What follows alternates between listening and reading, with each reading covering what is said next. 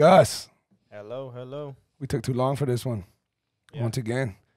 Today we got a special guest, a very close friend of mine that I got an awesome experience with, somebody that I've grown a great love for in a very unexpected fashion, and I know they'll throw that back at me later on. He's just waiting. We got Tony Munoz in the house. Welcome, Tony. Thanks for having me, Wes. Thanks, Gus. Apologize to everybody listening out there. My throat's a little raw. There's been a flu, whatever going around, people taking flu shots. I don't even know if that shit's legit, but we won't go into that conspiracy yet. He's lying, it's herpes. Neither. Damn, bro. That's hard, dude. See how he starts off? Grenades going off with right the away. first minute. Hey, right now you gotta find the bomb button, bro, so you can do that shit. For everybody out there, so I just want to give everybody an update on how I met Tony. And then we'll just start. We'll go from there. Tony's a member at the gym, at the UFC gym over here in Miami, in Kendall, Miami. And I'm not sure what drove you to want to start boxing. Well, okay, so Tony, how old are you? I'm 47. Okay, 47 years young. And he looks amazing. So if you guys, Thanks, whether you catch it on video or if you're listening on audio, he looks amazing. I don't want to say 447. He just looks amazing. Happens to be 47. So he's a little jacked, but not crazy jacked. He's a little ripped, all that good stuff. And I guess when he was working out pretty intense back in the days and, you know, people knew him, the boxing got your attention. I'm not sure. Do you remember the details? Yeah, I mean, listen, I've been a gym rat for the better part of, 30 years. And I think that our first interaction started when I asked you for training for my son. It was for Uno, and then we just built a friendship, and we started like dialoguing on, maybe I want to incorporate a different discipline, for fitness. Getting older, wiser, but sometimes a little squeaky in the elbows, knees, and so I said, hey, how can I continue to stay fit, but adding a different element? And so you brought up, the boxing, and so we hit it off. That's how we started training and stuff. Excellent. So then we started doing that. We definitely bonded quick. We already had bonded prior to it. We bonded even more at that time.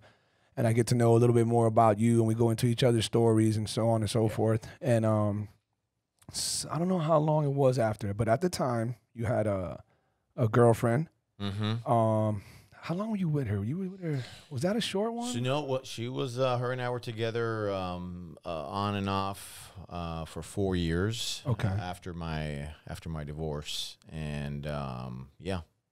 So she was in your life, and I think that I'm not sure how it occurred, but I know from one day to another, you disappeared on me, and you didn't reply back. You didn't. I text you like crazy, and at first I was coming off as a coach, but then I came off. I said, I remember I said, hey, you haven't hit me up in 2 weeks. Yeah, you haven't trained. You haven't been in the gym. Forget about the coaching aspect. I'm worried now. I'm worried as a friend. What's going on? Fuck coaching. Where you at? What's the deal? And I guess that kind of helped you open up. Yeah. And I remember pretty vividly, man. I think your immediate text was scary, dude. It was It was something in the realms of I'm in deep, Wes. Like I'm super low right now. Yeah. And it was just very weird, like it was a stagnant words, and I was like, what are you talking about, Tony? Call me. What's going on? Yeah. I tried calling you, you dodged it. I tried calling you, you dodged it. I text you, you waited about an hour. And then you text me back and you said, I think you said something like, she left me. Life is really bad right now, and I just found out my nephew passed, I think. Yeah, so for those that don't know, obviously I know that you know. I'm in recovery, and I've been in recovery for a number of years, and it's the best thing that's ever happened to me. I live today like it's for today, like it's meant to be lived. That's awesome. Yeah, so congrats. Yep. And during that time, it's almost like a two-prong approach where I had, what I perceived to be, one of the biggest heartaches, which is, when love is lost and love goes awry, you're and if you make that the core of your life, it gets really shitty. Right. I've learned a lot from that. But then I also have a best friend whose son, and he and I are very close. and his son had passed away from testicular cancer. So it was just a very dark. I think the exact word that I used was I'm in the abyss. And when you, as an addict, when you go deep, you almost want to go as deep as you can, right? It's almost like a self-inflicted pain, and that journey you want to almost kind of like drag yourself yourself through the dirt. And so that's where I was. It was probably the worst 3 weeks. I had a relapse during that time. It was the worst 3 weeks that I can remember in a long, long time. So I want to try to give not just myself, because there's so many levels. I know that's a very common thing that I say. There's levels to it, and there really is. There's so many levels of binging, however it is that you win, and this trip down the abyss. What exactly was that like? Like, if you don't mind talking about it, I don't know if it's something that your doctor says you shouldn't do or anything, but if you don't mind talking about it, what were the levels? And you don't have to disclose every detail, but what were the levels of what you were doing? What was this everyday activity going on for these 3 weeks of hell and all that? You know, as an addict, you know, when you're faced with either a relapse or if you're in active recovery, an active addiction, there's various levels, right? So, you know, in the beginning, it's always fun, and then it becomes where it's not as fun, and then you start saying, hey, every time I'm high or drunk or whatever, I'm getting into trouble, and then it comes like, I still want to get high, but I don't want to get into trouble, so you basically seclude yourself in you know, the confines of your home, and that's when it gets really dark, because you're not showering, you're not eating, you're not responding to work. And for me, work is a huge part of my life, right? You know, I'm anchored to my faith. I am deeply anchored to Jesus. And when you don't even hear the cry from, you know, Jesus, and I'm not here to be preachy. Right. You've never been that. Yeah, but the things that you're really anchored to and the things that you really take comfort in, and you're not even responding to that. And again, going back to the, you know, where I mentioned my job does not define me, but it's a critical part of my life. Of course. And with that, the fact that you're willing to put everything on the side just to focus on, you know, your fix is a really, you get into a really dark spot. And those that have lived that know that. And that's the reason why in any recovery, you know, platform, treatment center, you know, they always say the addict will take advice and find a solution from another addict. And that's the reason why you'll see in a lot of treatment centers, Alcoholics Anonymous, those that walk the path and are able to achieve recovery are those that are able to kind of coach, bring on, and help other alcoholics. And so luckily, I reached out to the right person. And as a result of that, you know, I went back to treatment for the third time. And, you know, that was by far. So this was a third relapse. This was the third relapse, yeah. You know, and listen, sometimes, second relapse. You went in, came out, had a relapse, went in. I'm talking about through my years of addiction. I've been to treatment 3 times. Okay. So 3 times. I learned a little bit more than the next from, you know, the one that I was going into. In what span were those treatments? Like the first one compared to the second? In about 3 years. 3. Kind of evenly spread pretty out? Evenly split, yeah. So the first one went to treatment. 3 months later, I went back in.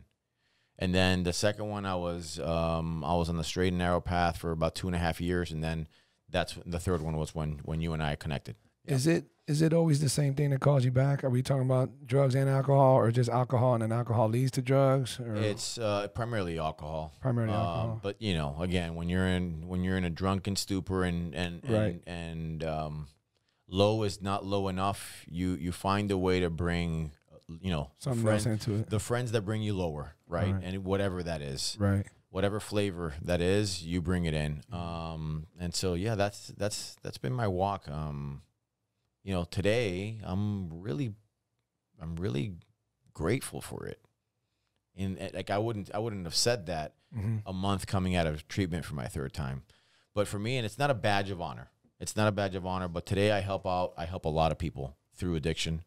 I understand it. I'll always be an addict, and I wake up every morning knowing that I am an untreated alcoholic. And so how do I approach the day, right? Is it about gratitude? Is it about helping another alcoholic? Is it about just staying in your lane, keeping your side of the street clean? It's about all those All of things. those, Yeah, right. yeah. So that's Some people tend to go too hard. yep. Kind of like, sorry to go there, kind of like a super born again Christian who's just every chance they got, they're trying to preach. Why are at you apologizing about that? So, well, because I don't want you to feel like that's my only intention. Because No, we were talking shit earlier that Yeah, time. But it's okay. I try to be respectful when it comes to people's religions and their beliefs. I don't do There's that. no we in that. It was just you Who? What? talking shit about it. It was No. just Earlier on, you guys fucking hit me with the hatuking of the Holy Ghost, and We're just saying, and sometimes you may want to rub elbows, man. It may help you. listen, we're gonna get into that, Okay, okay? all right. Because I think there's definite ways where we meet in the middle about that belief. We just Yeah. have different ways of breaking it down and describing it. Yeah. So, but when this whole thing occurred, Yeah. did you feel like, okay, you're gonna come out of it? It's only a matter of time because you've been through this before, Mm-hmm. or when you go in that deep, You don't you know. don't realize it. You just don't don't know until you just continue hitting bottom and. It's that's where the pain comes in. The pain and those that don't understand addiction, they feel they're very quick to offer a suggestion. Just stop. Well, you can't tell somebody who deals with depression just be happy. It doesn't work that way. And so just stop doesn't apply. You literally almost have to be extracted and put into a clinical setting. If it depends on how bad you get. Right. But like long-term sobriety and long-term recovery requires a lot of work. And it starts with having like a clinical setting help you kind of get normal.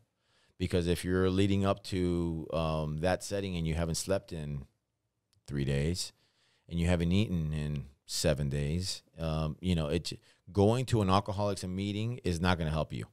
It's very difficult for your average person who's never, even myself, who's never been through shit. I can't go fucking 4 hours without eating.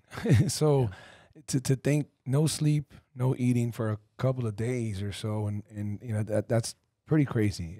So I think when people would give that thought, no human being wants to do that knowingly. When they know how hungry they'll be, how detrimental it is to their body. So obviously, if they're doing that, there's a severe problem there. Just looking like the hierarchy of needs, right? Like food, shelter, well-being, all those things. If you're an addict, you basically flip that around, and basically, your shelter, your food, your companionship, all the things that make us human beings, you put that on you put that on the side. You prioritize the here and now, the fix. The help me not feel this way, and however it is that you manipulate that, whether it's alcohol or cocaine or marijuana, whatever it is, that's the mind of an addict. They prioritize things a whole lot differently. How long have you been clean now? I'm going on 3 years. That's awesome. So that's obviously been your best. Yeah. And you definitely feel a whole different.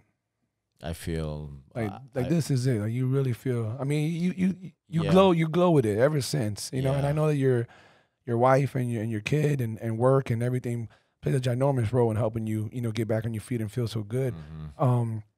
I was very fearful for your job. I remember that, and I remember that they were. I'm lucky, man. So understanding, and it speaks volumes about how good you are at what you do. Yeah. Because they seriously have any ground to tank you. I get it, but like everybody's replaceable, man. I am Exactly. a lucky Well, guy. Let's call it for what it is. I'm good, but I mean, there's probably better. Really, there probably is more than likely. I am a really lucky guy.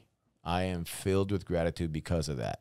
that's blessed. Yeah, absolutely. I am beyond blessed. Speaking of your job, what is it? Tell everybody what you do. So I've been on the commercial side of I worked for a commercial franchise in healthcare in biotechnology for the last 22 years, primarily What company? pharmaceutical sales. So I've worked with all the big ones. So from Pfizer to the Medtronics to Aventis. I'm currently working with a company by the name of Xeris. They're the ones that do the infused and those capsules. So Diabetes. Xeris. So Xeris, it's funny you talk about diabetes. We are in the diabetes space we've been able to stabilize glucagon, which is the other hormone that our body, if you're a non-diabetic, you have two hormones, right? You have insulin and you have glucagon. Glucagon, it's hard to treat a diabetic with glucagon because it's hard to stabilize it in a water solution. Not to get all techie here or science. No, please go right ahead. We love that shit. But we've been able to do that, right? And so now we can easily administer glucagon for severe hypoglycemia, which is when a patient has a low blood sugar, which... So is this a patent that the company you work for has, only they have it? No one else has this? We're the only ones that have it. We just got PDUFA approval by the FDA on September 10th. We're fully ready to commercialize now. We've hired 60 managers who are going to hit the field. Ooh. They actually hit the field last week for the first week. So, you know, when I'm at the gym, it's basically borrowed time because for the most part, for the last 11 months, I've been, you know, doing the Miami, Chicago, Miami, Boston routes. So I typically leave Tuesday mornings and I come back Fridays. So people out there listening, you know, I've been trying to get Tony to do the podcast for, I don't know, maybe, I mean, I haven't pushed him hard, but you know, I probably brought it up about him being part of it maybe like 2 months ago. But then out of nowhere, maybe not out of nowhere, just me not knowing, he started traveling his ass off. Yep. And for work. And then when you came back, of course, you want to spend time with your family, with your kid. So that was understandable. And then finally we got you in here. So that's great, man. That sounds like a dope company. And that's a pretty awesome. Really, really good stuff. I mean, it's the darling of biotechnology firms right now. When you look at diabetes and all the innovation, it's primarily to treat high blood sugars with very little to any innovation on hypoglycemia. We're the first, we're going to introduce the first product into that market in 30 years. So I remember you used to tell me, and this was years ago, so now you sound like you're in a bigger position, but you would have a team. You had a team of people and you would direct and send them and so on and so forth. What exactly do you do? Like, what are the details of your job? You go to these locations, you present this to other companies, hospitals? Like, what are you doing? So I do have a team. I have a team of 10 managers across the Southeast. So I have Florida, Georgia, Alabama, Mississippi, Louisiana, and the Carolinas. That's my region. Now, after November 7th, I'll be spending a lot of time in that area. And so we drive demand for our drug by visiting the physician in their office. And so we basically talk about the merits, safety, efficacy, tolerability of our product to clinicians, and then they prescribe, and then our patients, not our patients, but their patients, then fill those prescriptions at their local pharmacy.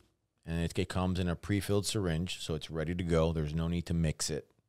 When they're feeling low, they just basically administer that pre-filled syringe. So I am in the people business. Yeah, I'm in biotechnology, but I often tell my team, like even them, they are customer facing. We are in the people business. Yeah, we drive demand for the portfolio.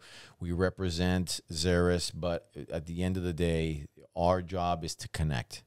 And a lot of people have the ability to communicate, but very few connect. And I think that those that can connect are the ones that ultimately build inroads with their customers and ultimately establish that that reputation, that loyalty, that brand that ultimately physicians want to do business with. And so that's what we do. So earlier, before we started recording, you had mentioned a different route that you had taken from college. Yeah. You wanted to be a cop. You had bigger aspirations. Law enforcement. Eventually, you wanted to deal with federal agents. Jeez. Here's listen, this is the theory. Future. Here's the theory component, right? This law enforcement, and you're like from the streets, bro. It's cops. The cop. He's so right, though, right? He's totally right. I mean, I sit in the front, he'll sit in the back. The fuck is that, bro? Guys, I'm a cleaned up man. Stop that. That's right. No, but honestly though, so at first you want to get into law enforcement, and by the way, I didn't get to tell you off camera. So did I. I actually, when I was in college, I enrolled in criminology. That was my first. What do you call it? Not primary elective, whatever you call it. Yeah, like core, like your core. So, but it was during that class that I had my accident, and once I had my accident, the instructor was a retired lieutenant, and he told me, listen, you're gonna get convicted. You'll be lucky if you don't go to prison. So, finish the class, get the best grade possible, and then change your major because you can't do anything with the law in Florida except for paralegal. That's the highest you can go in law when you're a convicted criminal. So so then I jumped ship and went elsewhere. But I definitely wanted to do the same thing you want to do. So how'd that go? So tell everybody that quick little story about what happened there. You know, from a very young age, enamored, love law enforcement. You know, for the longest time, I wanted to wear the uniform, whether it was in the military or whether it was law enforcement. I think it's a very recognized, reputable profession, right? And so applied, was accepted. That process, I'm sure it's still long, tedious, boring, nerve-wracking, gut-wrenching. Did I do well enough? Are they going to kind of nitpick? Anyway, I got picked, right? And then right before, like I guess there's a time period before, you know, from when you get offered the position to when the academy starts, they say, hey, if you want to work for us, you know, you're not a police officer, but you work basically at HQ, or you can work at the training center. And so they said, hey, you know, you can kind of speak. Is that something they do now, Gus? Yeah, they'll do that. They did that for my brother. They had him working at the station doing records and So just kind of like just to keep you in the. Yeah, I mean, I wasn't employed at the time. I had just graduated. But you're not an officer. You're just doing stuff working for the just, department. Yeah, you're an employee of. Okay. Yeah, you're an employee of the county. Okay. You're getting to know the protocol ins and outs of what it is to work for the county. And so I worked at the training center. And for about, I don't know, 2.5 months, I was the guy that's basically situational kind of scenarios where they, you know, the cadets or candidates that are applying to the, to the police force. This is part of the kind of like the assessment where they, you know, they're put into a situation where they have to determine who's right and who's wrong. And there's really no right or wrong. It's just basically how do you manage conflict. And so I was that guy, but I guess there was a difference of opinion with the other gentleman that worked with me. And he woke up in a bad mood and I woke up in a bad mood, and it was a recipe for disaster. And you know, he was, you know, there was some, you know, some racist comments that he made, and I didn't, you know, take a liking to them. And we literally had an all-out brawl at the training center. What do you call you? Spick?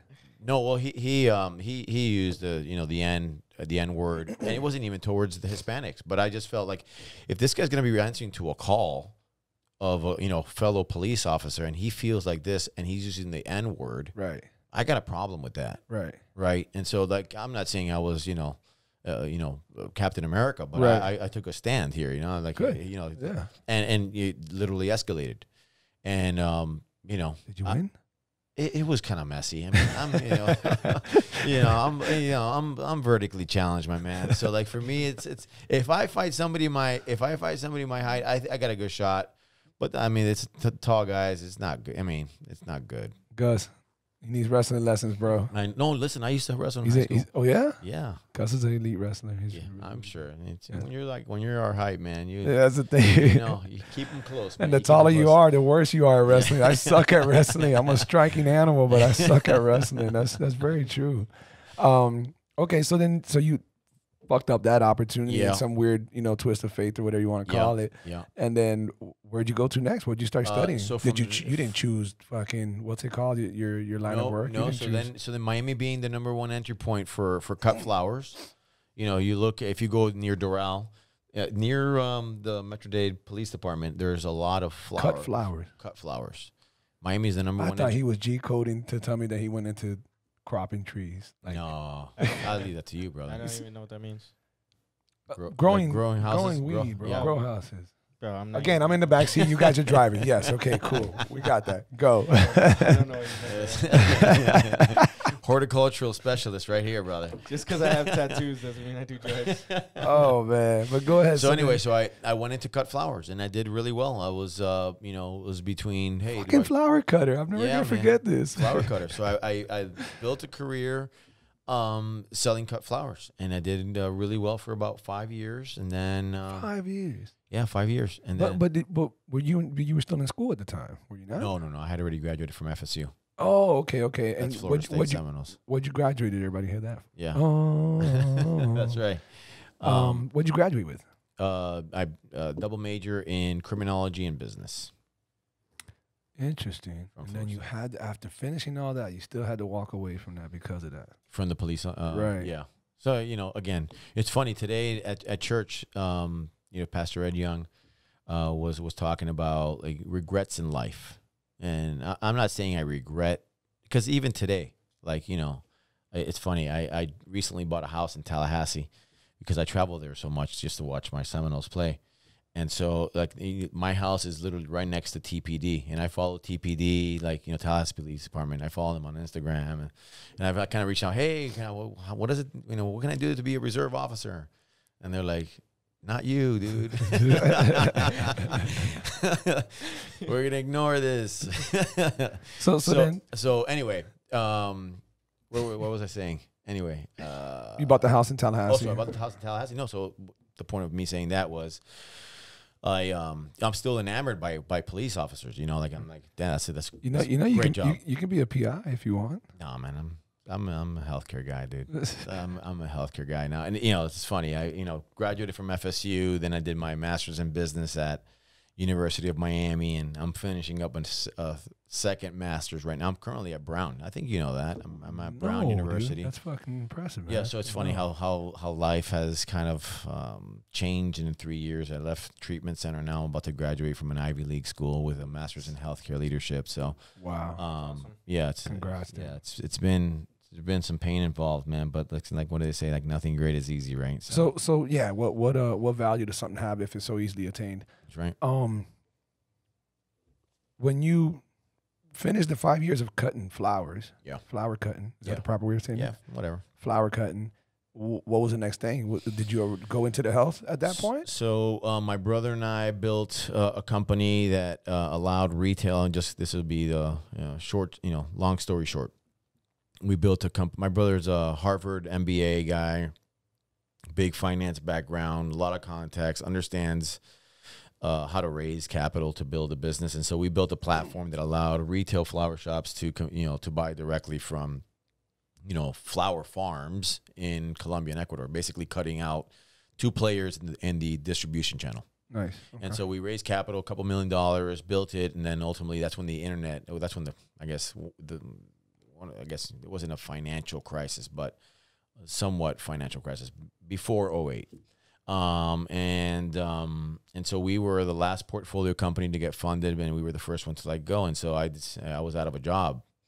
And so I went into healthcare. This was 21 years ago. I moved to New York, and I started my career in pharmaceutical sales in Brooklyn, New York. And so from there, I built a career in healthcare. So I started off as a field rep, and then I worked my way up through management. Worked also with learning and development, and then now I'm leading high performing teams. So, and you're about to get your double masters. Yeah, that comes now. That's crazy. Wait. Yeah, that's awesome. Yeah, thanks, man. Thanks, dude. It's been good. What's going on, beautiful people? Just want to take a moment to thank everyone out there for tuning in. We continue getting so much love and support, and appreciate every bit of it.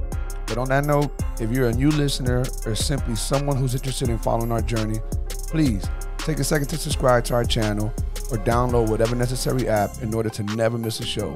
Also, why not give us a follow on Instagram at BlackSheep305 and at Gus Villamil. Again, we truly appreciate all the love and support and look forward to continuously giving everyone listening a different perspective. Now let's get back to the podcast.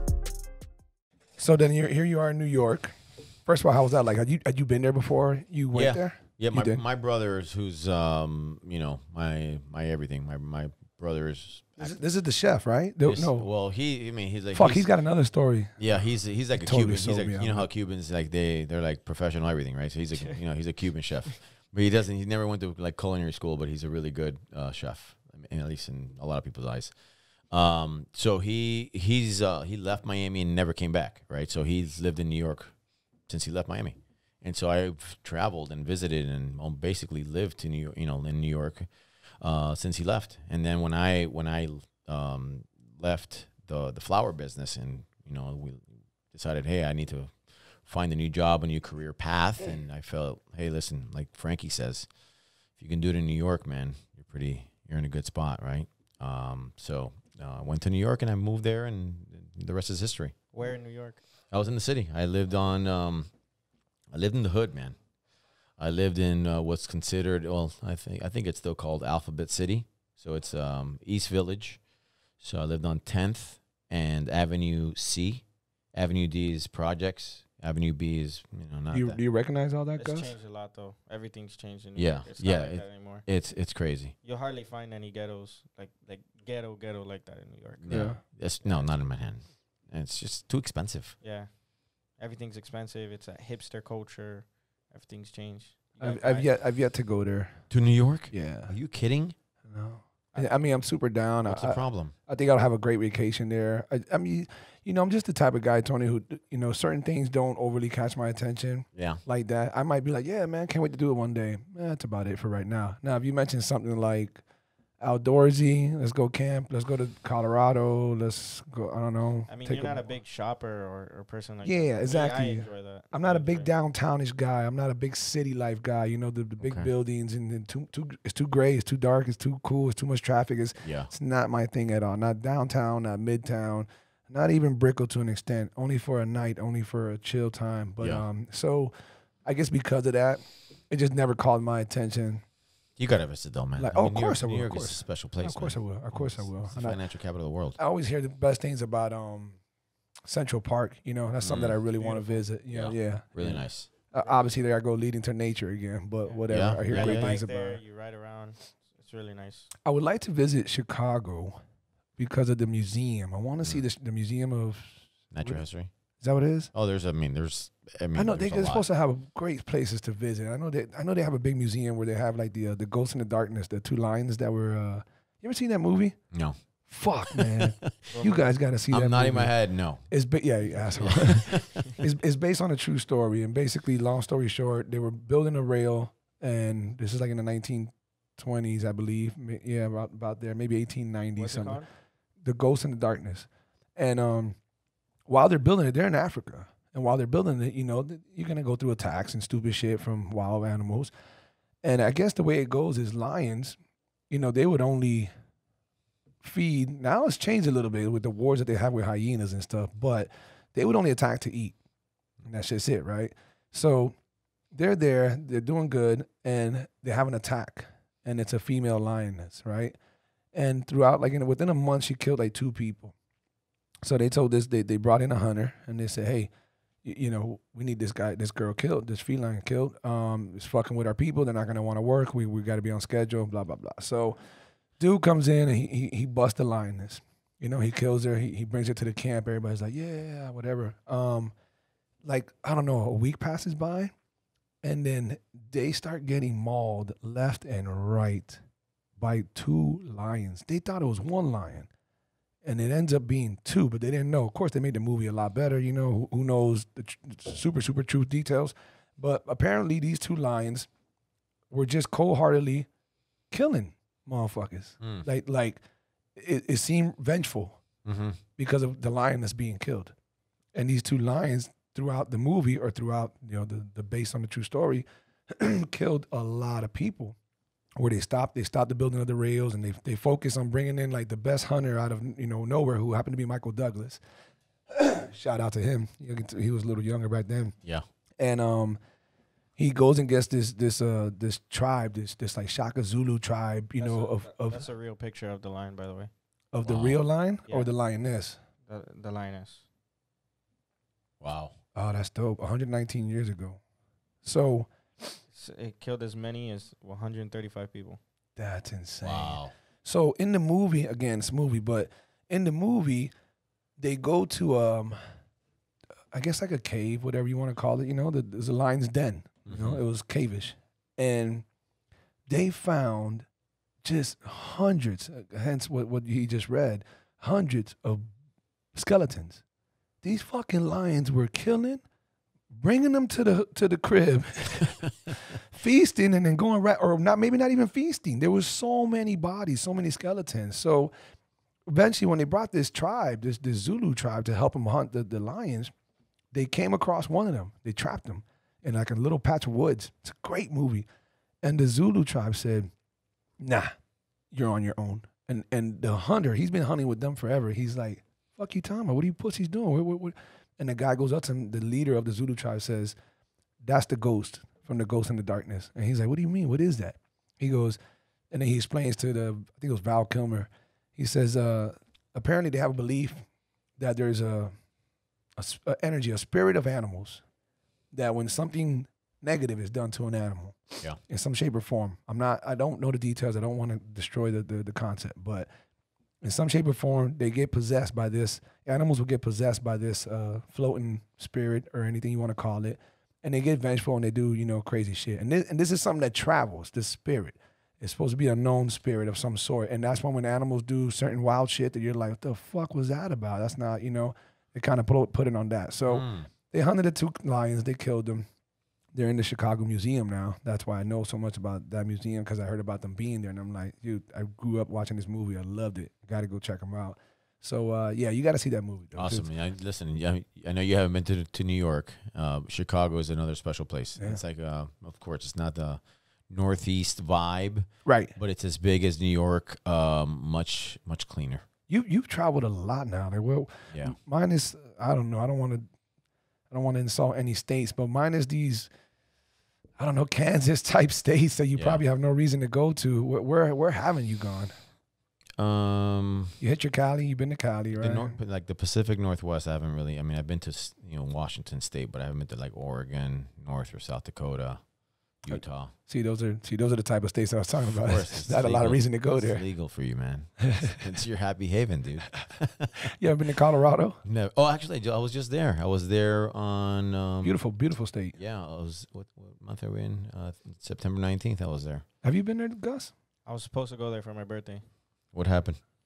That was during an era of me and my ex, so canceled that. I lost the plane ticket, the hotel, everything. You lost it, or you guys broke up, and that's when you were just like, fuck it? Yeah, I didn't want to. Oh, it was one of those. Yeah, why would I want to go on a trip by myself? Oh, it's just you two, or those other friends? Just you. No, it was just me and her. Okay. I still would have went. What? Yeah. I still would have went. No, I wasn't feeling it. Yeah, Okay. you were. All right. Gus was hurting back then. Yeah, it's all right. Yeah. Really? Yeah. Well, You guys still friends? No, definitely no. Okay. Not at all.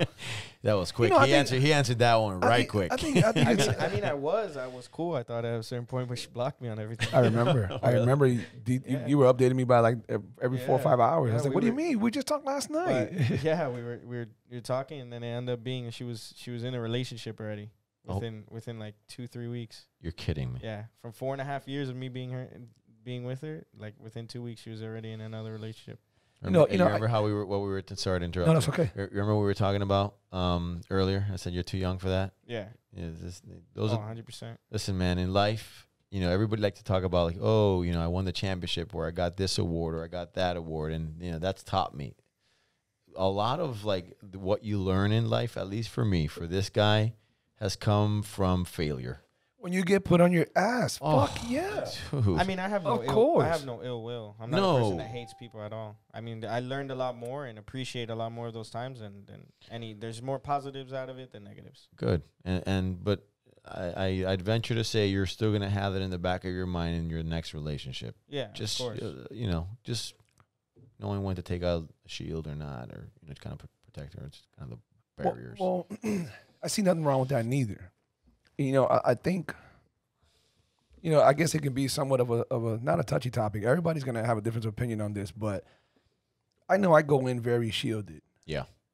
But in a weird way, I say shielded as in with certain expectations. I guess I'm just, I don't know. It's levels to it. If you act a certain way, then I'm gonna start categorizing you a certain way. Yeah. If you show a certain amount of interest, if you this, if you that, and then you just start falling into this place, and that's not a shield. I think that's more like, okay, I know this scene. Mm-hmm. I know this type. And you just start putting it all together and I guess variation of I've been here kind of before. Therefore, I need to be wary of this. And I don't like when people are like, no, man, just let loose and just no, fuck you. You let loose. What the? I'm not trying to get crushed again. Yeah. A lot of times when you get hurt, maybe not a lot, but I think more so than not, the people don't intend it. They're not scumbag people. Your ex was not some bitch who was trying to cheat on you if she did, which I don't think she did, but to leave you so quickly for another guy once you guys, she didn't expect that. And I'm not trying to defend her, but I'm saying no one really, unless you're a dog or just some shout out bitch, you don't do that. But you know, if someone doesn't speak up, my brother used to have a bad habit of, hey man, I had that talk with that girl and I told her, look, this is what it is. You know, we're just messing around. We're friends, but let's not step on each other's toes, and that's that. Yeah, and she said she's cool. Okay, cool. 6 months later, Danny, come on, bro. By now, she's got feelings, man. You better. Nah, we already had that talk, bro. I'm not. Nah, man, you got to update her. Yeah. You got to let her know it still is what it. I go, are you feeling her? Are you trying to? Nah. Then you need to tell her, nah, we already had it. Nah, that's selfish. That's selfish. You need to acknowledge that this girl probably in the back of her mind, she's hoping she can flip you. She's hoping she can change you and get you away from that original conversation. Yeah. And you're over here just letting her hang herself. Yeah. That's different. You know, just some people have a different way of kind of moving on, getting over you know, that as well 4-year relationship. Some people are just like, you know, I guess how the Cubans say, un clavo saca el otro, right? So like, and is that wrong though? Is that wrong, Gus? Like, I'm not sticking up for her, but is that wrong? Like, it's not wrong. If in her heart she knows you guys are done because you already had enough breakups or whatever the reason. No, that was our first and only. Whoa. Wow. Yeah. Really? First and only. We never. Fuck her. We'd never. No, I mean, it wasn't. I did things that it wasn't. You know, you can't come back from, or things that. Okay. Did you get caught cheating? No, never in 4 years. I never even texted a girl. Okay. Good for you. I wouldn't even. You knew me at the gym. I wouldn't even give girls kisses on the cheek. I would give them high fives and fist bumps. When it comes to that, the reason why I'm like that, though, is because of my father. Good, That's man. Good. What, he and your mom are still together? What, since 6th grade. Wow. Yeah. That's great, man. They set a prime example of what a relationship is supposed to be. That's excellent. They have God Very in the center rare. of the relationship. Awesome. And let me give you the opposite end of the coin. My dad's been married 5 times. Cool. You know, I'm on my 3rd. So, so you know, talking about see how that happens though. Yeah, you didn't intend this. It was never. Not. But you saw it. It's somewhere in the back of your mind. Now going back to what he said, it's all in the environment you're raised in. 100%. She was in a home that was broken. Her mom and dad went, and I would see it, and I saw it in person. They wouldn't even talk to each other. Wow. Like they would sleep in the same bed, not even talk to each other. Got to a point, and I'm sorry if this goes out. No, of course. It's about you right now, man. No, I'm sorry if this goes out in her defense. Oh, okay. At this point, she can't really do anything. She doesn't speak to me, so she'll never see this. But her sister probably will. Her mom had left a note. I remember this because I saw a picture of it. They sent it to me. Her mom had left a note on the desk when he would wake up one day and said, "I want a divorce." Didn't tell him in person. Left a written note and told him. That's how much they did not talk to each other. Wow. Yeah. Did they get divorced? They like tried to work around it. He like moved into one of his other properties, and it didn't work. So I see why you're saying that you're not trying to defend her, but what you're saying comes to her defense in regards to that. That's what she saw. That's what she knows. So she kind of broken home. She kind of pulled it on you. Mm-hmm. But again, I'm not saying she pulled it. Relationships can't really, once they're done, they're done. You understand me? Yeah. Like they can't work. You can't work through certain things, is what her belief was. Listen. I'm close to that, bro. I'm close to believing that. To what? That they, like if there's a fork in the road. Don't reword it. No, okay. What I'm just saying, when you know a relationship is broke, can you fix it? Again, levels to that breakage. You know, if someone cheated, whatever. You can say what you want. I don't think there's getting past that. And even those who do, because that's your pride, bro. Well, even those who do, that's all your ego. Even those who do, they never get over it. You can tell me, yeah, they do. I don't think so. I think that's always in the back of your mind. It's impossible to act like you don't remember that. It's impossible. If you think about it. Yeah. If you're not thinking about it, why would you remember it? There's so many things that can bring it up. Any little given thing. Why would you? So what I'm saying is, when you know something's broken, okay, people are gonna misjudge it and think that they're experts at knowing relationships, and I'm not an expert by all means. I'm probably the worst, but I'm grounded in certain beliefs when it comes to relationships with people, and if you cross certain lines, I think you can say all you want. We had this talk about what forgiveness is. Does it really exist, or is it more forget, not forgive? Is it more overlook and try not to remember versus forgive? And I don't think that people have acquired that skill. I think the average person does not know how to forgive and doesn't have the ability to forget. And therefore, if that extreme was caused, if that line was crossed, I don't know that there's fixing it. you can get past it. It's a complicated topic. It really is. Yeah, that's why I was saying that. It can go so many directions, and that's not my point here. That's not my goal.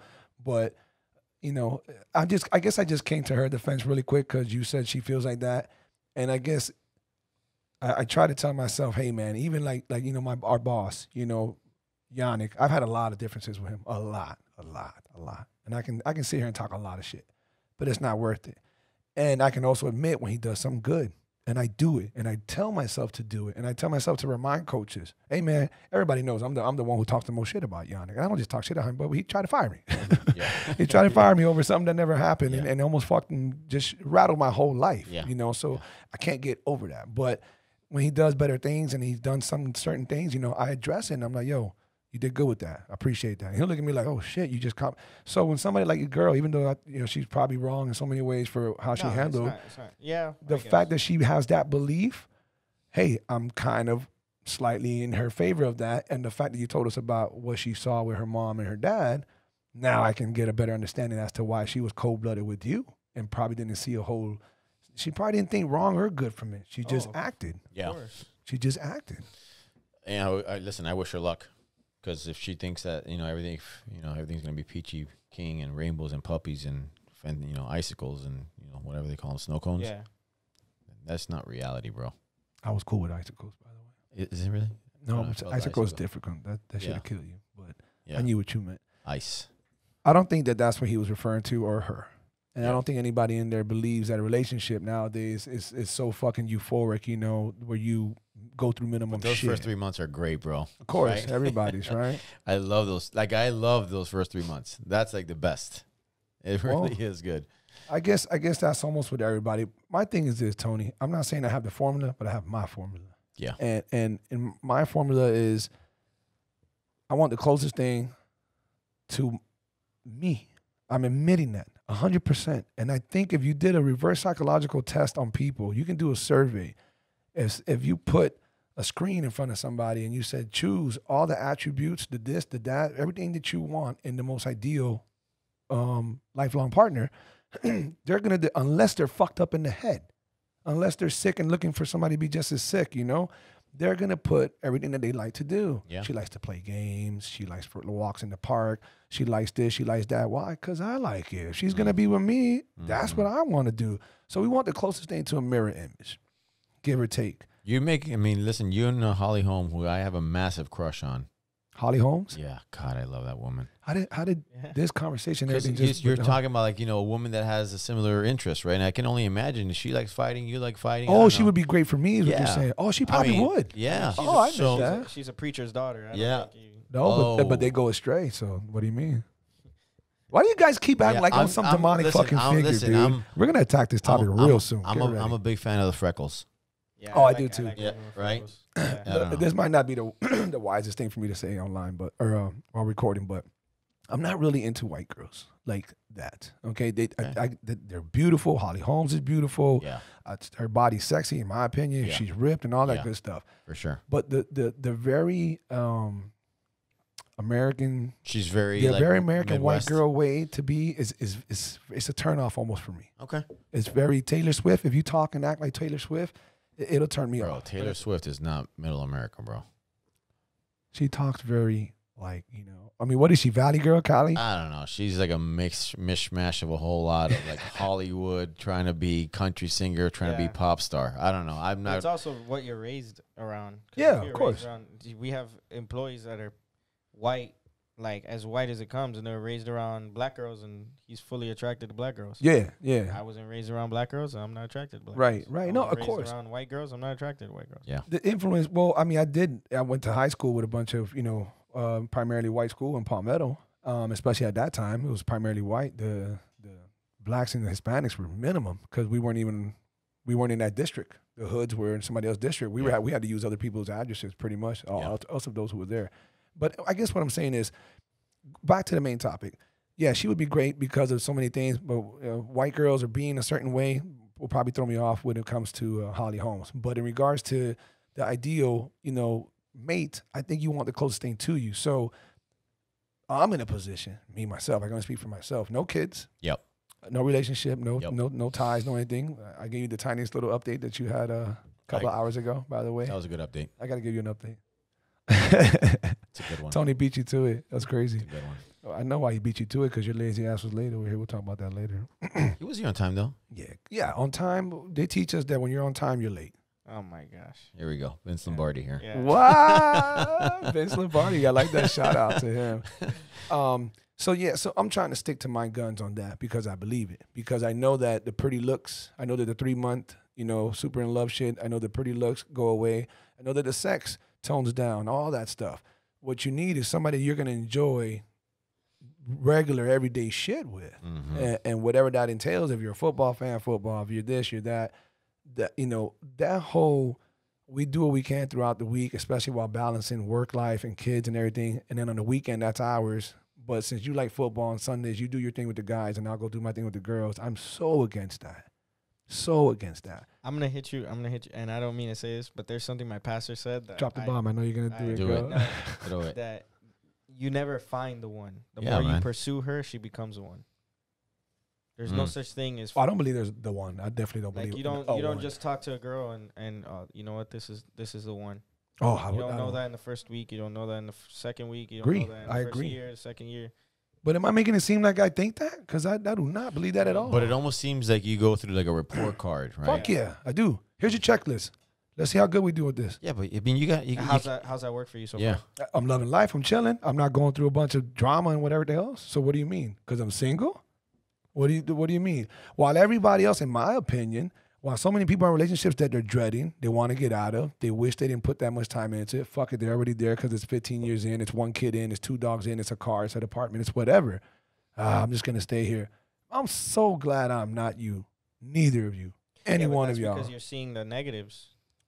Now, if you surround yourself with positives, because I have a lot of positive role model relationships around me. My best friend is my same age, has been married, has a kid, and he's happier than ever. Okay, that's great, but I'm not referring to him. So why are you going there? Because you're referring I said the majority of these people, and are you guys gonna sit there and tell me that you guys think we'll go low? We'll go a low number, 50%. 50% of relationships, long-term relationships that already been going for. Yeah, but look at what There we city go. you're referring to. Miami, the most lustful. Good. monogamous- That's good. That is true. You man. guys act This like is I the just most pulled out lustful, a fucking secular- Google. All right, my brother, please Google it since you want to talk that shit, because no one's talking about Miami, North Miami Florida. has the highest divorce rate. But in all of the I'm nation. talking You about in know the that, right? U.S. Really? In the U.S. Miami has the highest divorce rate in all of the nation. Yeah, seriously. I mean, this Tony, is, thank you for helping that out. no, I'm just listen. I will Facts say, don't care about feelings. I will say, at this time around for me, it's been really good. Don't Good. get me wrong. A lot of challenges. Bringing in 2 families. Yep. But at the end of the day, my wife is the most understanding person she's really understands, not relationships. She understands Tony. And she understands that I need space too. But she also understands that I love to be with her and the 3 kids. I do. She keeps my life in order. She keeps my life organized. She is by far the woman that's more anchored to Jesus than I've ever met. And That's awesome. I need that around me because she's an example to that. And so for me, it works, bro. Don't get me wrong. I mean, I live in Miami and there's a lot of good looking people here, but at the end of the day, I just play the tape forward, right? Just like if I were to pick up a drink, if I pick up a drink, what's going to happen in a month from now? I'm going to lose everything that I've been able to recapture. What's going to happen if with another woman, I'm going to lose everything that I have right now. And so I've learned sometimes it takes a little bit, right? For people to learn. And for me, I can see where Gus is coming from, man. I don't even know what Gus is talking about. He's talking about throwing- Miami is it's a dangerous city in so many different levels. Yeah. But listen, guys, we're talking about the human race, man. Yeah, I don't know why you guys went to Miami. I'm talking about the human race and what the world's up against with all the influences out there, the temptations, you name it. Yeah. All I'm saying is this. That's what you. We- that's why we- you put God in the center. We spoke early. No, man. No, that's not what I need. No, I need nothing but positivity in my life. I know what ethics are. I know what morals are. I know what morals are. I know all that. And I've been up that God alley, so we don't have to go there and throw that I need to see. This is a statement. This is the problem that I have with that type of statement. And I think people who sit in my shoes would totally agree. I don't come at anyone and say that you would not be anything with or without this God. Yeah. So when it's thrown at me like, oh, if you really want to find it, then that's what you need. That bugs me. Because then you're telling me basically that I ain't got shit. That's I'm not, well, but you have to be in some shape or form because it ain't shit unless you got Jesus in your life, right? What is it if you don't have God or Jesus in your life? It's halfway. It's not enough. It's whatever. So you're telling me I'm in like no man's land unless I accept this belief that you have. That's not cool. You can be a good person already. Just being a Christian or being a follower of Christ is going to make you an even better person. Okay, you can say that, or I can just continue studying, being a great person, having humane ways and all that other good stuff, and not have to force a belief that I do not have. It's like, Joe Rogan had this, I forget the guy's name, man. Fuck, it was an awesome podcast. The dude was a soldier, lost all his peoples. He was in one of those like movie scenes, like Soul Survivor. I don't know if you remember that movie. Yeah. That was him. Like that was him in the middle of a fucking fire for like, I don't know. I think they were bunkered down for several days, dude. And he's just seeing his people get popped off. Seen it all. Anyways, he was telling Joe a part where he shot this guy who snuck up on him. He snuck up on him and his dude. I think it was his last guy left. And the dude snuck up on him and he shoots him. Boom. And drops the guy. He thinks the guy's dead. It was a quick shot somewhere like in the collarbone area or whatever. He goes back to his boy who's like, I don't know if he's dismembered or something's fucked up with him. And he's getting to him, hey, bro, well, you got to survive, whatever. And dude comes up behind him and starts choking him, like with a weird rear naked choke. The same dude he thought he killed. So he somehow muscles out behind it, kind of flips him around, takes him down. He's kind of like full mounted on him. And he reached for a rock. He reached for a big ass stone. He tells Joe Rogan he started smashing this guy's face with the stone, and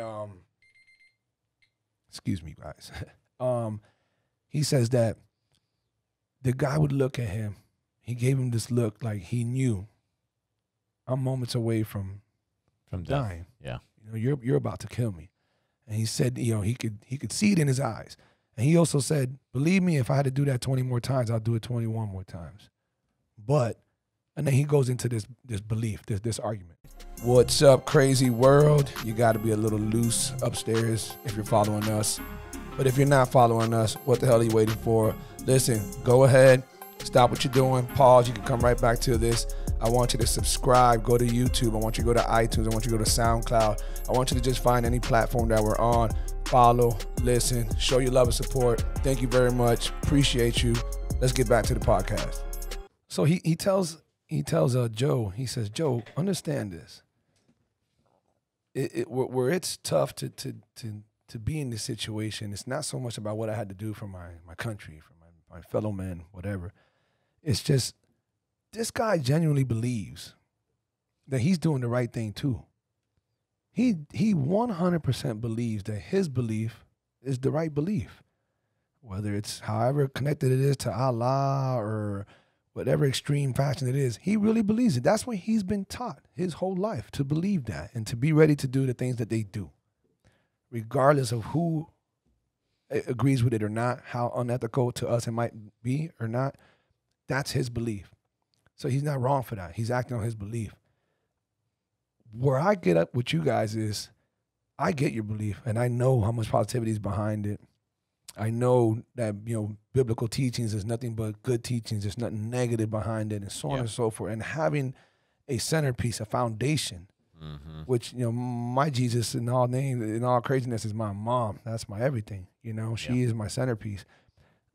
You guys do it through that and the belief system that applies to it. But, and it's not to start this big old argument, okay? It really isn't. But who are you guys to tell or the next person's belief, and not even mine since I'm a non-believer. Let's talk about the believers. Forget about me. I'm nobody. I don't think, correct me if I'm wrong, Gus, but I don't think he would go out to just anybody and say what he just told you. This is all just in good fun. But listen, for me, in times of hurt and times of need, I've anchored to that and just literally asked for help, and I've been literally recovered. That's me, right? I wouldn't go out and I'm in Sedano's and I see somebody struggling or whatever arguing, I'm not going to say, hey, find Jesus. You won't have these arguments. My life is still shitty and challenging and unpredictable. for me, in times of hurt and need, that's helped me. So that's, I mean, I'm not here telling you what's right and wrong. My brother's an atheist. So, like, you know, and I still adore him. Yeah. My brother's an atheist. Yeah. Understand this, Tony, just so you know. He's heard this a couple of times. I want you and anybody listening to know where I stand on this whole belief aspect, okay? And I don't know shit. What I know is what I don't believe, and what I believe has a bigger possibility of existing. If there was a God, I'm not going to say God, I'm going to say a creator. If there was a creator, okay? Like, we want to think there's always a creator in some shape or fashion. I'm kind of piggybacking on the scientists. What do they believe in and why?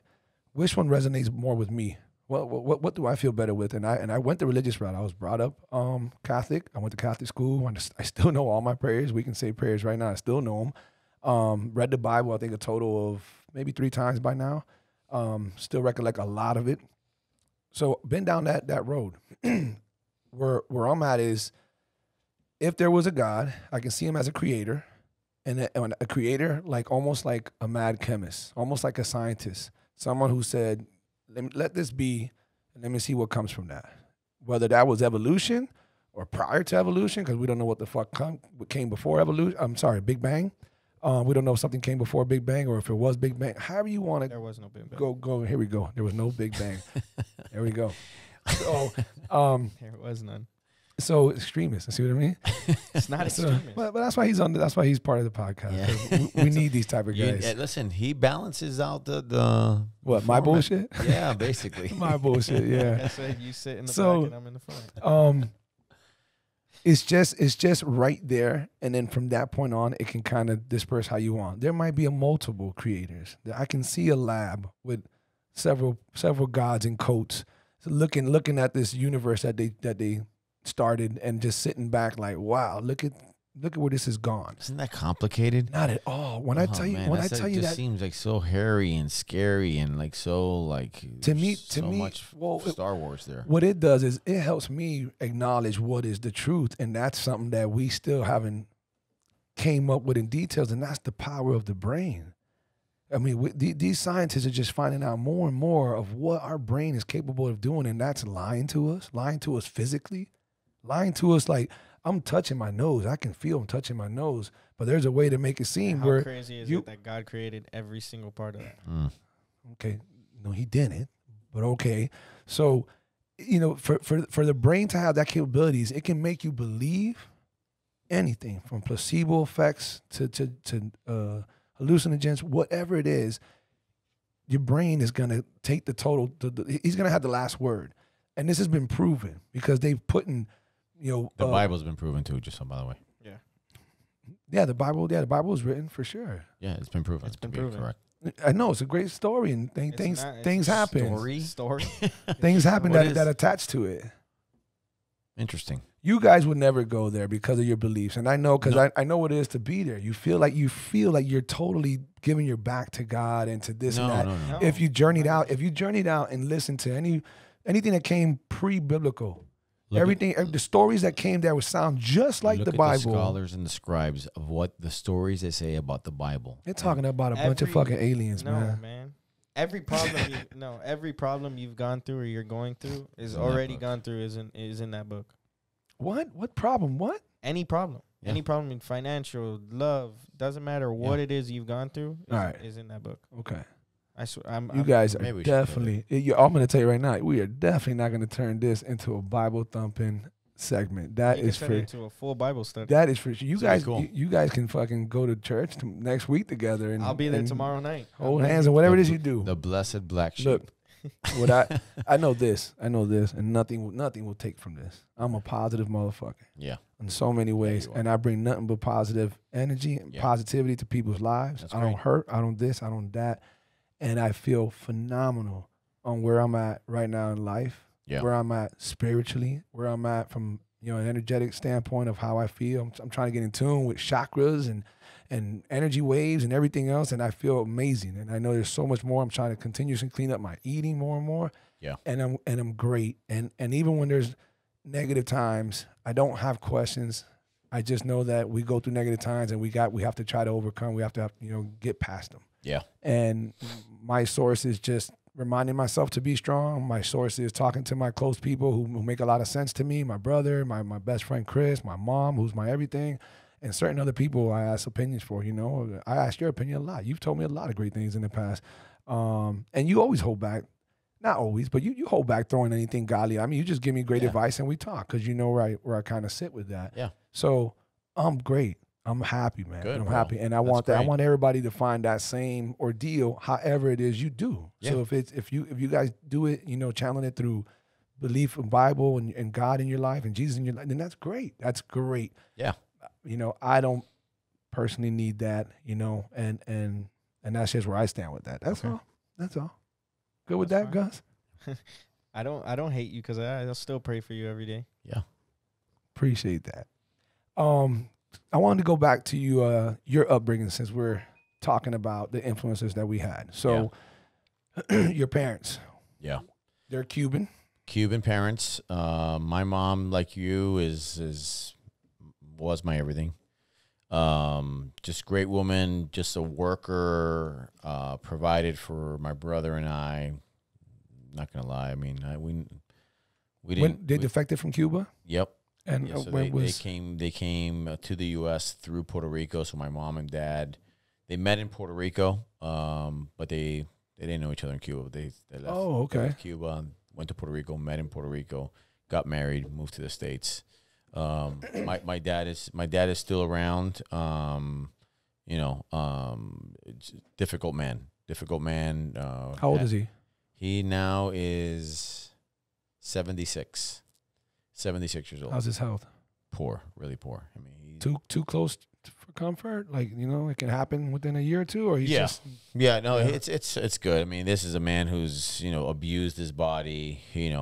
My addiction comes from that side of the family, and we talked about the cocaine cowboys and what that was in the 80s. What do you remember from that day, from those days? Because when Cocaine Cowboys, that era was 70. So I was 8 years old. I mean, back late 70s to early 80s. Yeah, I was 10 years old. How old are you? 42. Damn. Yeah, so I caught the tail end. I remember as a youngster, all the stories, the cops, the reading about the bodies, and parents telling me about crazy stuff out there. Yeah, so I mean, I can't say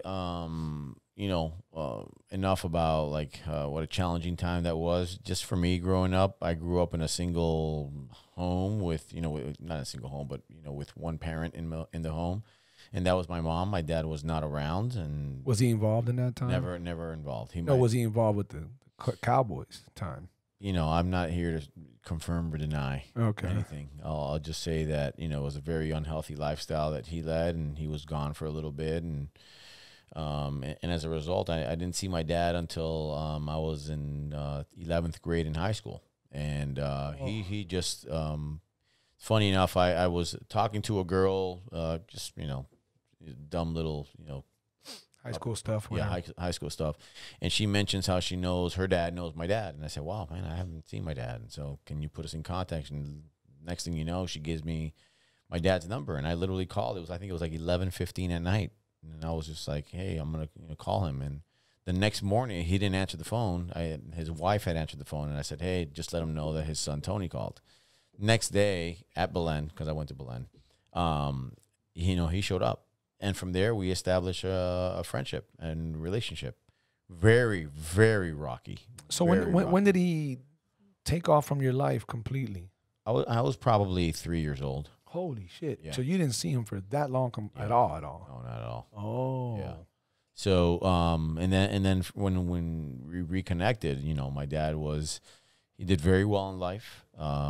He was an addict himself, and so from a very young age, I kind of was brought into that life, and as a result of that, I mean, I don't point fingers. I mean, he did with what he could. He didn't know how to be a dad. That's he showered, he showed emotion and love with alcohol and money, and so you kind of that's the way you get accustomed to life, and so there started my life of unfortunately my double life, because for the most part, I mean, I was very productive during the day, but very destructive at night. And so I literally led two lives for a long time until, the life that you lead at night overtakes the life that you want to have by the day. And it's just a matter of time before it becomes all dark. And your mom, she didn't see this part of you until... Yeah, she saw me. She saw when you started going on the... Yeah, she that had to be tough on her. Yeah, it was very hard on her. When my mom passed away, it was my first go at being sober, and I was sober for about 1 year and 3 months, so 15 months. So my mom actually, when she passed, I actually was sober, which is almost like what a gift I gave her, Yeah, right. That's a good way as of best looking I at could, it. as best I could. And how did she pass, Tony? She was diagnosed with ovarian cancer. And they caught it too late. Stage 4 ovarian. Fuck, man, people got to get checked so often nowadays, man. It's crazy. Have to. And so, sorry to hear that. It's okay, man. It's okay. But I can relate to your mom being your everything. My mom was my everything, and even from a young age, I always said, God, what's it gonna be like when my mom passes away? I remember, I try not to even think about that. I start crying when I do it. Yeah, like for real, I was young thinking about that, right? Like, how am I gonna manage? And when it happened, it was just like again, the addict deals with pain unlike anybody. You guys talk. Is that what made you flip back to what's it called? Yeah, I mean, relapse? No. I think it just accelerated at a speed that I couldn't. You couldn't even look sideways. It was just like you're just trying to manage and numb pain, and then that just became my norm. My norm became pain-free. And so anyway, but she, a great woman, dude. Like, dude, just so anchored to, like, talk about chakras. My mom was big into Christ, big into Jesus, big into like holistic medicine, big into chakras, big into yoga, big in, like she wanted to capture a little bit of everything. Like that. Yeah. So for me, I like that. Your mom too? Yeah, she's huge on holistic medicine. Yeah. So she was like, into Reiki and stuff like that, a Reiki teacher and all that. For me, I can just, that's too much, bro. I get it. But but obviously you can imagine that I'd be more for that because, hey, at least you're messing with a lot. You're trying to journey out and try all kind of positive ways. And that's pretty cool, man. So anyway, I don't know. Just whenever I hear you talk about your mom, you've said it a couple of times, over the course of an hour and a half, hey, man, that's your everything. Well, shit, man, I can relate to that. Because that when you can grab onto somebody like that, that's connection, dude. That's another thing going back to that significant other talk that we were discussing earlier. Yeah. Part of that list is how much of my mom do you have in you? Because that's the shit. Yeah. That's what I closely want. And my mom's got some, I don't know, very few. She's got some cons. I don't know what they are because that woman's amazing. But, yesterday I sent her a random text out of nowhere. I mean, we text almost every other couple days or so, but sometimes I get too busy, caught up, whatever. I'm here just food prepping my ass off. And I told this girl last night, I said, man, I had a moment about an hour ago where I was just feeling myself. She's like, what do you mean?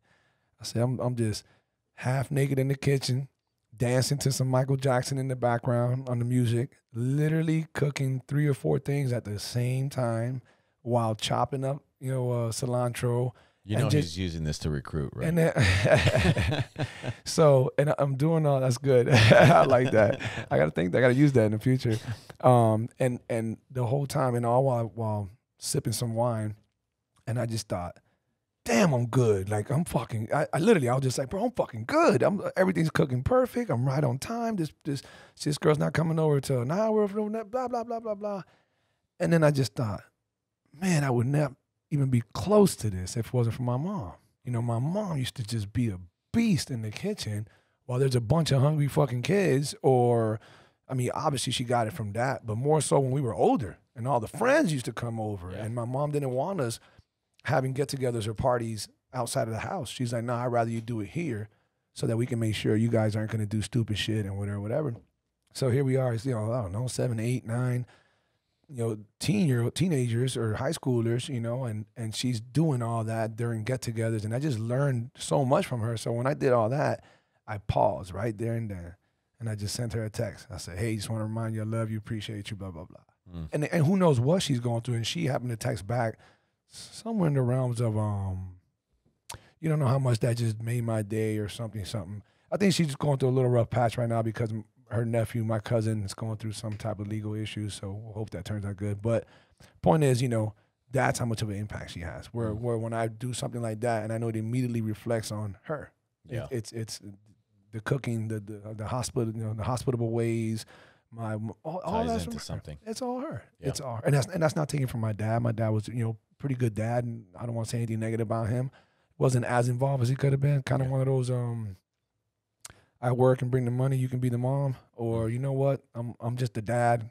What I can only do so much with them. He could have been more. I think dads nowadays have come a long ways. I think dads realize they need to be way more involved, like a mom would. So he just wasn't there at the time like that. But he was in my life. We were good.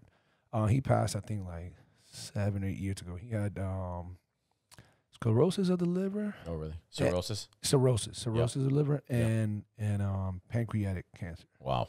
Was he a drinker? No, not at all. Wow. Not at all, exactly. And but I guess my mom said that when he was younger, he was a little. She said that he used to give him a lot of meds because I think he was. I don't know. I don't know if what the hell he went through when he was in high school. I think they tried to label him as a slow learning abilities, so they gave him some type of medication. But apparently he was on meds of some sort for a long time. I never knew about it. I don't remember, but he never was a drinker. No, he just little beers here and there.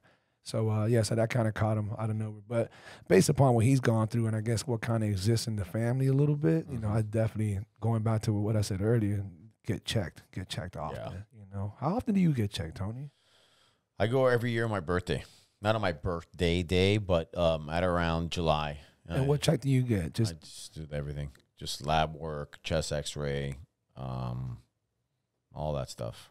What, should I be getting something else? No, I'm asking because you're in phenomenal shape. Yeah, but for me, it's just like. Well, you're 47, so how often should we get checked? Is what I'm saying. For me, it's once a year, man.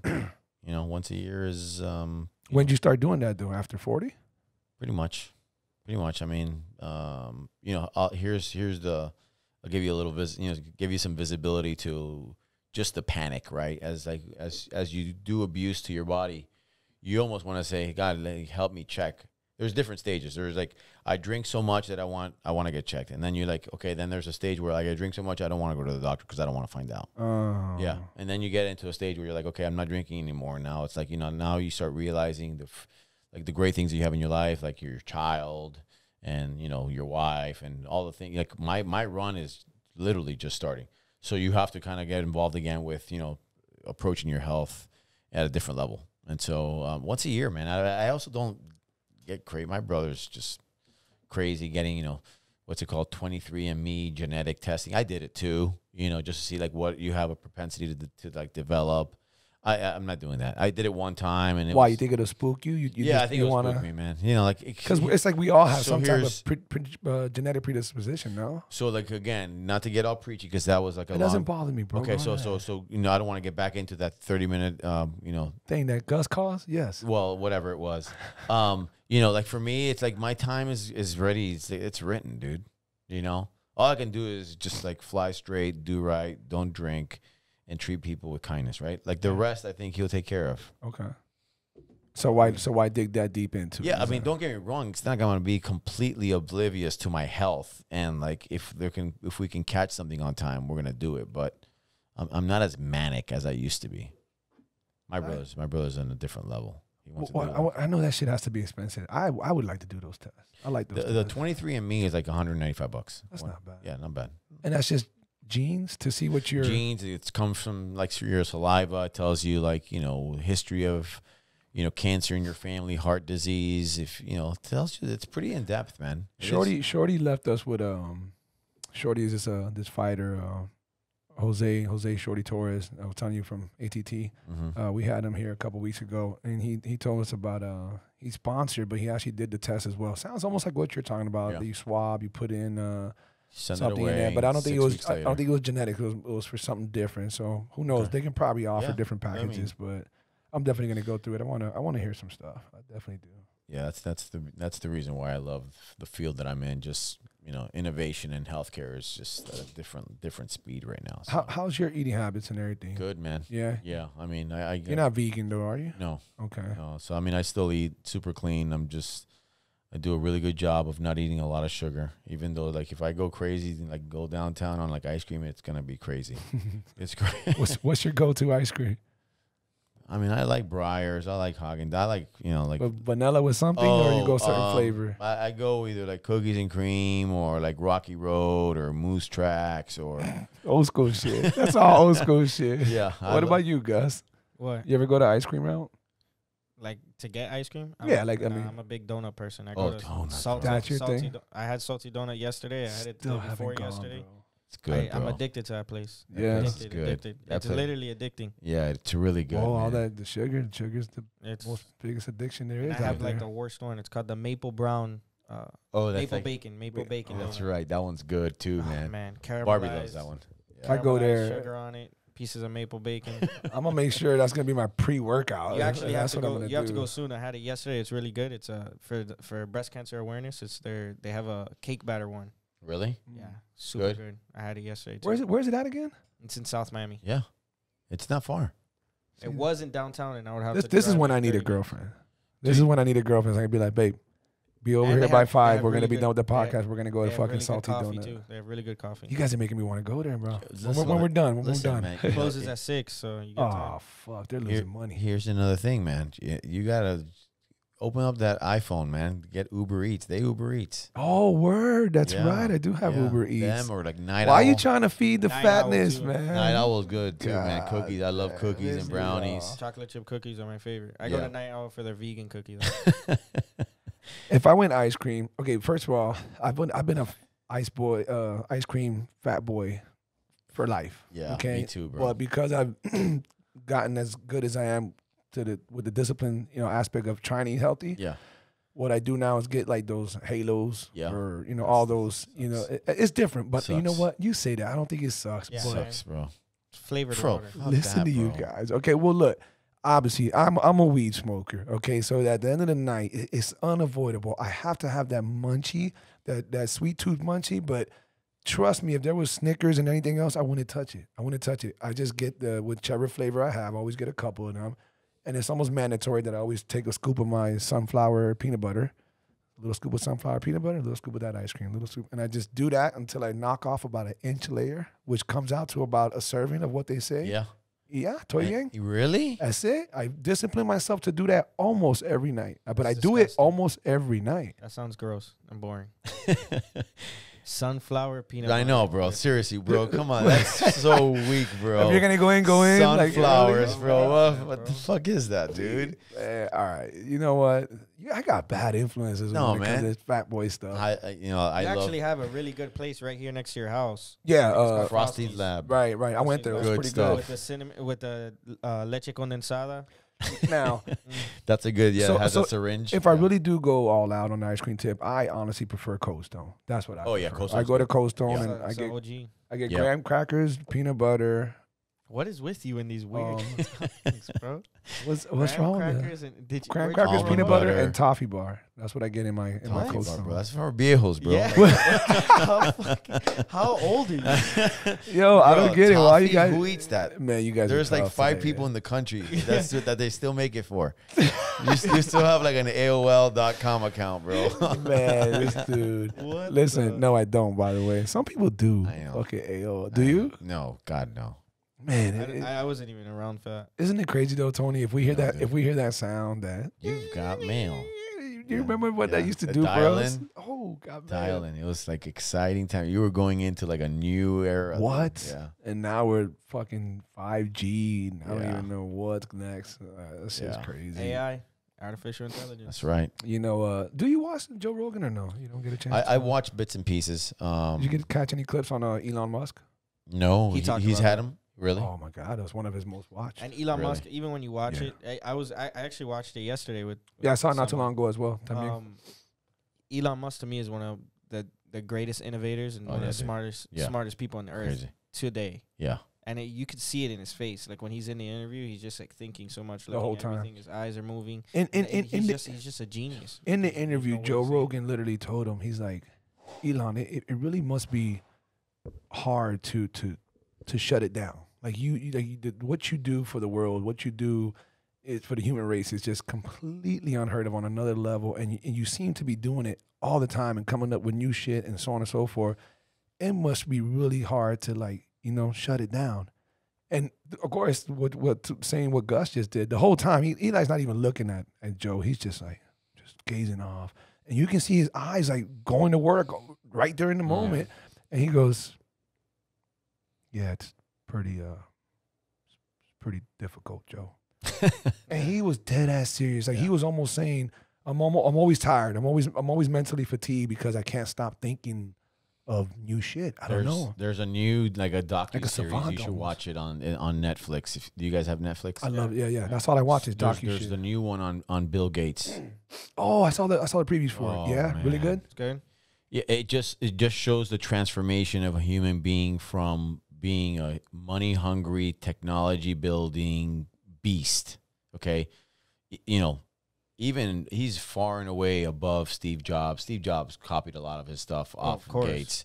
Then how he transformed with regulation in the U.S., being, having spears thrown at him by Congress, to now this philanthropist.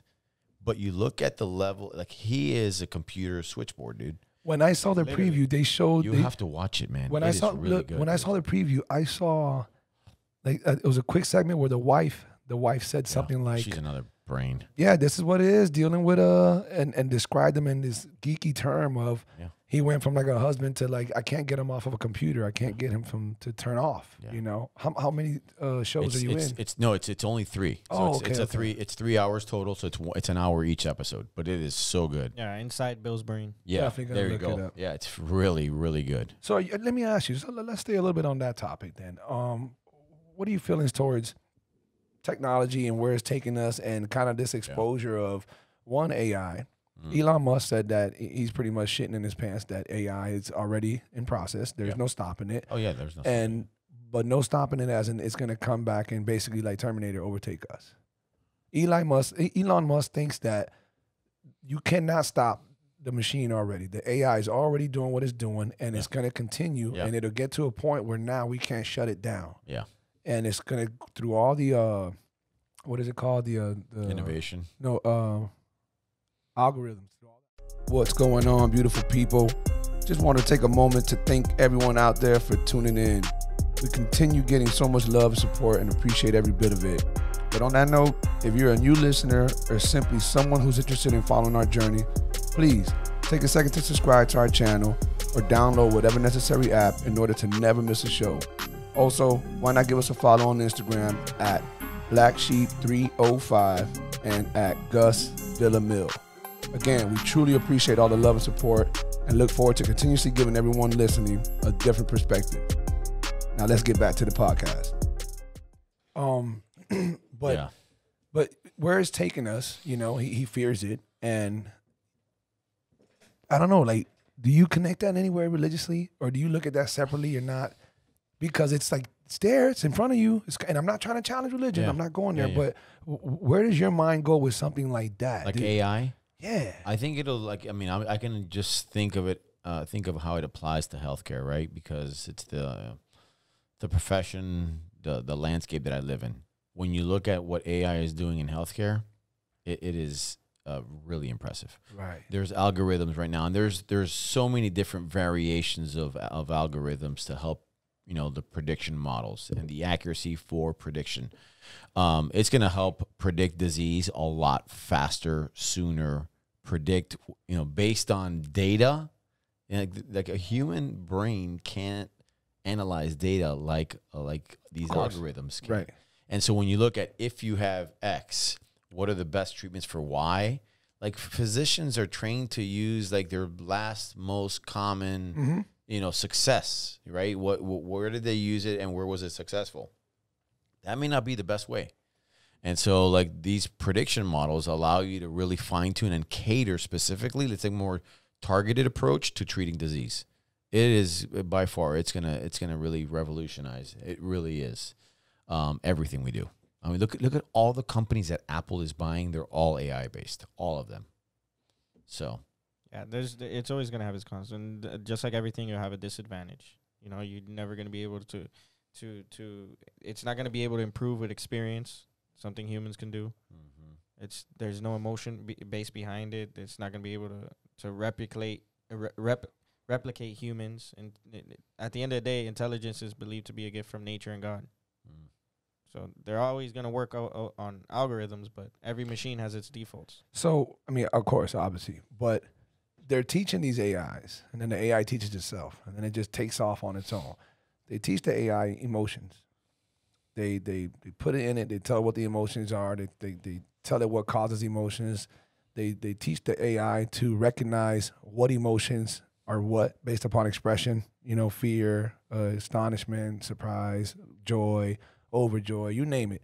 So once they input all this into the AI, now the AI is doing it on its own, recognizing shit, acknowledging shit, developing its own, and then it continues doing that on its own. So it then teaches itself to show emotions and therefore become emotional based upon what has been taught. It's in its own crazy way. It's an evolutionary process on a very fast span of time with the help of scientists that this AI is teaching itself to become as humanistic as possible.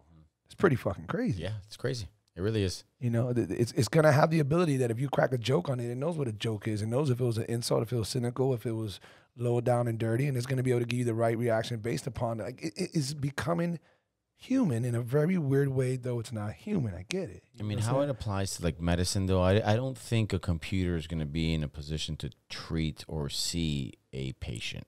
And again, you know, I can be so ignorant, or maybe not. You know, the fact that I'm maybe not as visionary as somebody building the algorithm. That's the reason why I'm limited in my vision. But having a patient seen by a computer, I don't know. I'm not sure if we'll ever get there. Maybe. I don't know. That would be, for me, hard. Because I'm really emotional. And healthcare is I don't think it'll be able to understand the complexities of humans and humans' needs. Yeah, I mean, there's a lot of emotion. It'll never be able to replace law enforcement. It'll never be able to replace the president. And there's a lot of ways I don't think it'll be. I'm definitely not saying that AI is going to replace every human job out there and what we do. Not at all. But it's definitely going to put a ginormous dent in it, because I'm not saying, you know, what you're saying is right or wrong as far as there's always going to be a doctor to see or something. But what I can see is, you know, these scanners. Yeah. Scanners can scan us for almost everything. Now, there's no one scanner that can do it all, but there's scanners that can scan your bone density. Just go into your, subcutaneous levels. Go all the way into your organs without even acknowledging your bones. These are all different scanners, MRI machines, scanners that you go into the airport with. I feel like at some point there's going to be the same way there's face recognition on these cameras when you go into the airports or for security reasons, you know, internationally. That same thing is going to apply depending on where you're going. If you're going to go to a hospital in the super future, walking through those doors, boom, something's going to be able to detect something. Yeah, it's just a matter of time before you have a little chip inserted into your thing where you walk into a hospital and it already knows. And it knows your medical records. Fucking true. Like, there's no more asking, hey, when was your last checkup? You know, all of that will be like, what are your medications? I don't see why it's so hard to believe that, as much as it's movie-listic as it is, because it is. It's very movie and scary. I mean, I'm sure it's bummed. Oh, it's the same thing with self-driving cars. That shit is scary. Look at the Teslas. Yeah. Have you ever been in it while it does that? It's the creepiest, weirdest thing in the world. I know. Fucking Joe was talking about it. Sounds pretty crazy. Went in one of my friends and it literally drives itself. Really? Literally drives itself. Like, so I leave my house. Like, so I'm thinking you can do it if you're on the highway. Okay, I'm gonna go to Tallahassee. It'll take me there, right? But if I'm here and it says, "Hey, take me to UFC gym," it'll take me. Yeah. Yeah. It'll obey the lights. It'll. And another thing, it'll obey the speed limit. It won't go past speed limit. I saw a video on YouTube. It'll see something way before you do. There's a video of it. Some guy's in a Tesla and he's driving, and it lets off a sound, knowing that something's coming up to give you. Maybe you can step the brake before it can. Wow. Process the brake first. Wow. And it's pigs in the middle of a highway, and it's like pitch black, and it's the middle of like a country road, and you see the noise come off, and then you see the Tesla just slam on the brakes, and you see the pigs just pop out of nowhere, and it's something that the Tesla will see crazy. first before you see it. Wow. Yeah, it's crazy. I mean, I like to think of the positive ways of technology and how it's helping us in so many different ways. I hate to go on the far end, go to the edge and say, oh, well, at some point it's going to turn around and fucking become Terminator and it's going to want to wipe us all out because it realizes that the human race is full of diseases and this and that, and then whatever those movies say. Yeah. That's possible, Yeah. but I highly doubt I'll be there to see it, or I think it'll be several generations. And I also like to think that the human race will be smart enough or capable enough to Shut it down. at least opposed to it. Yeah. Who knows if they can shut it down? That I don't know, but at least opposed to it, rebel to it, whatever it is. Who knows? Because you're really talking some movie shit there, and it does get weird and scary. Because I can defend it. Yeah. Just don't want to think about it. That's my thing. I really don't want to think about it. I think it's really cool. Negativity. How's it going to help me? Yeah, right. exactly. I'm all about positivity. What is it? What's the one with Will Smith? Is it iRobot? Yeah, iRobot. It's kind of like that, right? Yeah, that was pretty cool. Yeah. That movie was pretty cool. Like, for example, this is one of them. Like, it sees the crash happen before it happens. He takes off, and there's no way of this lady seeing that this is gonna happen. And the Tesla. Oh my stops God, himself. that is. Wow, is that a Tesla right there? The lady in the front. The lady in the front is a Tesla. Jesus, that is unbelievable. The Tesla fucking had a bird's eye view and saw. Yeah, because that is badass. It has sensors throughout the whole. This car. is all Elon, dude. So people listening who can't see this, we're watching a video where some guy at an intersection, a four-way intersection, he basically took the red. There's a Tesla who's waiting to go first. Once the light turns green, the Tesla starts moving just like every other car does. And on the opposite side, the car that was taking off first gets hit by the incoming person who crossed the red light. And the Tesla who would have got hit stopped on its own. And it's a pretty phenomenal video. Not only does it do that, but people don't understand that it is the fastest sedan. I know. Now that I heard. I heard so much about the speed, how fast. 2.9 seconds, 0 to 60. You understand that this car is faster than Lamborghinis? Yeah. Faster than Ferraris, faster than the Bugatti off the line, 0 to 60. What does it run roughly?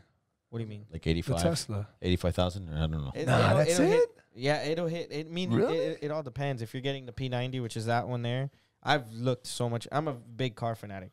I'm you know this.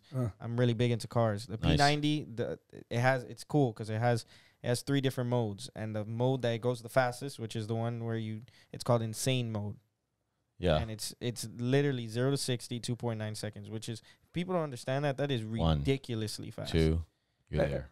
God, that's crazy. Ridiculously fast. So going back to Wes's question, how much does it cost? Like what, 85,000? It'll hit the hundreds. You really? And I would imagine it should be in the hundreds. The newer ones are the little sedan that everybody's driving is about 80, 70 grand. They're reasonable cars, man. Yeah. They actually are for everything. It sounds completely worth it if you can afford it. I'll tell you that. Yeah. And people don't understand. There's so many. But they're not doing trucks though, are they? Yeah, they're doing freight now. Oh Tesla's gonna. I'm a truck guy. I don't care for a car. No, not truck as in that. They have an SUV, but they don't have. They have freight as in 18-wheelers. 18-wheelers. Whoa, for the boys on the road. Yep. Wow. Now you see what I mean? Now that's huge. Now watch how that takes over. They came out with that. Watch how that takes over. Yeah. They came out with that, and then Uber started doing Uber Freight. Yeah. Uber's another monster company. I love reading about like all like the innovation that all these companies are doing. And when Tesla in the stock, I don't know if you do day trading or if anybody here does day trading or stock. What are they at? Like 250 right now? They jump every day. Every day they're jumping. Every day. I tried fucking with that stock shit. That shit drove me nuts. I don't do it. I don't. You gotta be connected the whole time. Yeah, but don't. I don't know how CP3 is always. I don't do it. I just like to stay educated on. Of course, everything I can. Yeah. And literally jumps up every day. You're gonna be the most educated MD PDS, right? MDPD. MDPD. I would like to think so. Why the S? I don't know. Sheriff? I don't know why. I don't know. There's a lot of them. I actually had an incident. I still have the video from my Ring camera. I had an incident with a police officer where he pulled me over at 2:00 in the morning in front of my house while I pulled into my driveway. You told me about this. Yeah. Pulled into my driveway. My car's very loud. I have a loud car. I have a Dodge Daytona. It's a loud car. I could be going 40 miles an hour and you can hear me down the road. Yeah. It's just a loud car. And I pull into my driveway, and he pulls up behind me, but he has the spotlight on me, so I can't see anything. Yeah. Like, I get out of my, you see me get in my car, and I'm like this. I can't tell it's a cop. And I'm already a little sketchy. It's 2:00 in the morning. I'm not fearing for my life. Yeah. I'm in front of my house, and I can't see anything. And then I see a spotlight move, and then I see him come in front of me. He goes, "Let me see your license and registration." I go, "For what?" He goes, "You were speeding down Miller." I wasn't even coming down Miller. Wow. I came down Bird. Yeah. So I was like, I didn't come from Miller. I came from Bird Road. And he's like, "No, I just heard you coming down." I go, "Officer, my car's really loud, really loud. Trust me." He goes, "No, you were doing about 90 down Miller." And I look at him and I laugh. I go, "No." You got the wrong guy. Did you tell him, "Do you know who I am?" Yeah. No, and then he sees, he looks at me and he looks to the right, and there's a squad car in front of my house because my dad's police car. Yeah.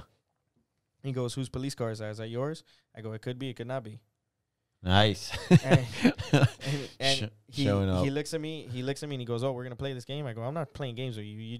You're saying that you heard me and saw me doing 90 when we came from two different directions. And when I go back on my camera, you see him coming this way into my house and me coming this way into my house.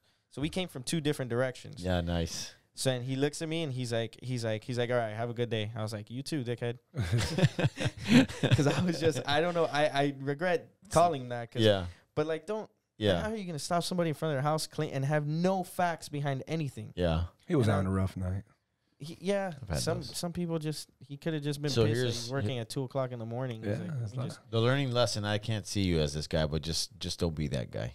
Yeah, no, I 100% won't be that person. Yeah. Like, I strive not to be those cops. Like, one thing I'm the reason why I'm being a police officer, and the reason why, and I tell everybody this, is it's the worst moment in history to be a police officer. Yeah. With everything going on politically, religiously, and just that whole movement, everything, Black Lives Matter, to the gender, to everything, to pro-Trump, to anti-Trump. It's the worst moment in history to be in law enforcement. It's a hard job. It is. And I want to be the cop who makes that 1% difference, because I've gone on ride-alongs and I've seen it. I know so many bad cops, and I tell my mom this all the time. I'm going to say and I stand behind this, about 80% of cops do not have the right mindset. And they have ill will towards a big number, bro. Yeah. And you better remember, man, this shit's going to get heard and viewed, and you're going to be working for them. And I'll stand behind it and I've met some very, very good cops. I have my uncle's a cop, my aunt's a cop. Well, both of my uncles are cops. You have a cop family. I come from a family of law enforcement. Yeah. Almost all of them. And then I've met bad cops. Yeah. I've done ride-alongs, and I'm not going to say who I've done. I've done 2 ride-alongs. I'm not going to say which ride-along. Which department or when it was. And there was something said by one of the cops that he thought I'd be cool with. And it hit me the wrong way because it was racist and it was unnecessary, and it was to a 17-year-old black male, and there's no reason to say that. Yeah. You know? So you're always gonna have those people who are just, they're not good people to begin with. They become a cop and they become even a worse person because they get power hungry. Yeah, you give somebody who's a narcissist a little bit, you give them a silver badge. Exactly, it's a recipe for disaster. 100%. I wonder what the statistic is, or I don't know if any studies are out there in regards to what is the average person like who wants to become a cop.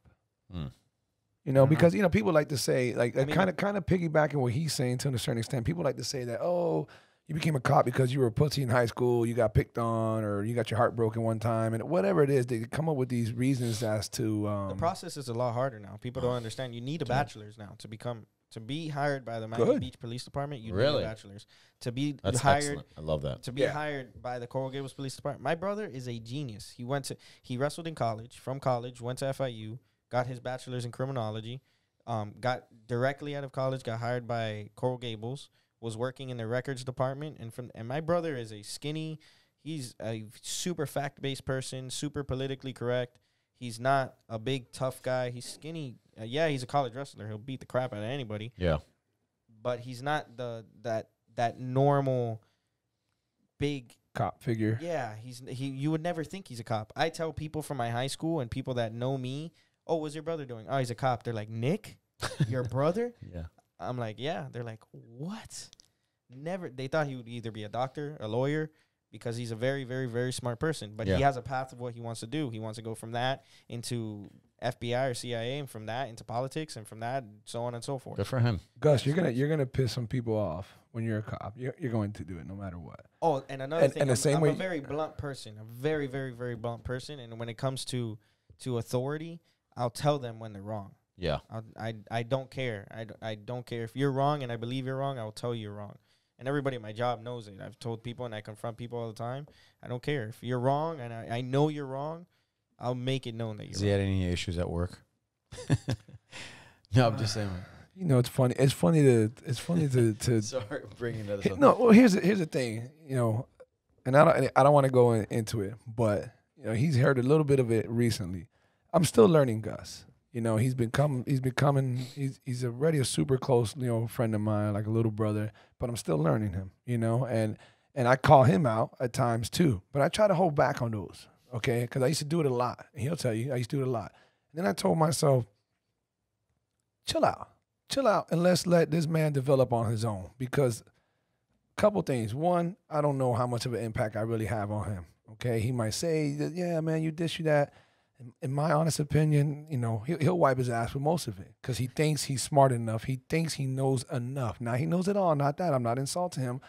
I think that he has that typical 23, 24-year-old mindset, especially as he's a little bit smarter. He's a little bit more mature. He does have the law enforcement in his family. By the way, you fuckers are saying cops for That's two true. people who were coming down on me earlier about not saying law enforcement, dickheads. Yeah. So as I learn about him more and more, yeah, I see certain ways, and I hear certain comments, and I see he's getting more into the church, and but then I see other things, and I'm just like, man, you're an intriguing individual, you know. The beauty of being 24 years old, dude. Yeah, and then rather than just, I guess, say certain things, I'm just like, you know what, you're gonna learn however it is you learn. I don't want to say the hard way, but you're not. If I tell you, hey man, I really think you should A, B, and C. Even if it's great advice, it's not that he's shitting on me. I just think that he thinks he knows enough. He'll wait to hear from somebody else, and then he'll put me in the back of the cop car like he has in many different statements. And I think that that's fine. I know that resonates with people. I know it does, and that's cool because your opinions are biased to you know, what you believe in, what you've been through, and we have a good idea of, you know, I'm that guy. Yeah, so we know that my opinion can be a little tainted or a little harsh or whatever it is. So you know, to hear him say certain things, I'm just like, oh, okay. You know, it just doesn't take me back. It's just. But he's not the average 24-year-old, right? Saying dickhead to that cop, that's a dickhead move. You're not going to fix dick with dick, you know? You don't. You just don't. So the same way, so when I hear that, I'm like, well, why was the guy being a dick? Because he was being a dick. You know, he was having a mood, and guess what? You just got yourself in a mood, and you were being a dick too. Yeah. So I don't know that that's the answer. And he says, oh, yeah, I call people out, you know, I speak it very well. That doesn't always work. And that's all. Yeah. And so when he said that statement, it's not that he's wrong for that. I just thought to myself, you know what, don't even say anything. But that doesn't work. But you can say that now, and I can say that now as a result of learning that it. Right. Because we're older. Once I was like that. Yeah. Right. Like I mean, the ability to have either a high science conversation or rationalize and engage somebody with good language, clear and concise ideas, knowing when to pivot, like that's a skill, right? But if you could do that at 24 years old, then you're above the norm, right? Right. And so like sometimes like emotion gets the best of anybody. 100%. You know? Now sometimes when you're above the norm, see where I'm going with this. Yeah. Sometimes when you're above the norm, without enough level of maturity or discipline in you, you let that acknowledgement of, hey man, I'm not like most of them. And now that goes to your head. And because of that above the norm compliment that you got and you deserve is now kind of almost working against you for the next couple of years because you think you're a little bit too much, you know? Yeah. You just always have to be humble and always learn. I had to tell him, you know, we talk about different guests that we want to have on and this and that. I fucking throw like 4 or 5 guest ideas at him, and he's just busting all of them down. Like, nah, fuck that. We don't need this. We don't fuck her and fuck him. And it's just like, yo, dude, why are you being so extreme with that shit? Like, we need to just get guests. Let's get to learn people. Let's hear people's stories and vibe. And without, give me one example. Don't say the guy's name. Okay. Okay. You have this model. He just, shitted on her like all kind of reasons of. Because she's basic. Okay, who wants so to hear anything from a model who has no education? But see, her life is on Instagram. Look how we're going through this. But it's not about that. See, to me, he's taking it personally by talking like that. Instead, let the listeners. It's not about you. Let the viewers, let the listeners. Hey, how did you make it on Instagram with $1.2 million? Did you show ass and titties, or did you? Negative connotations towards them to begin with.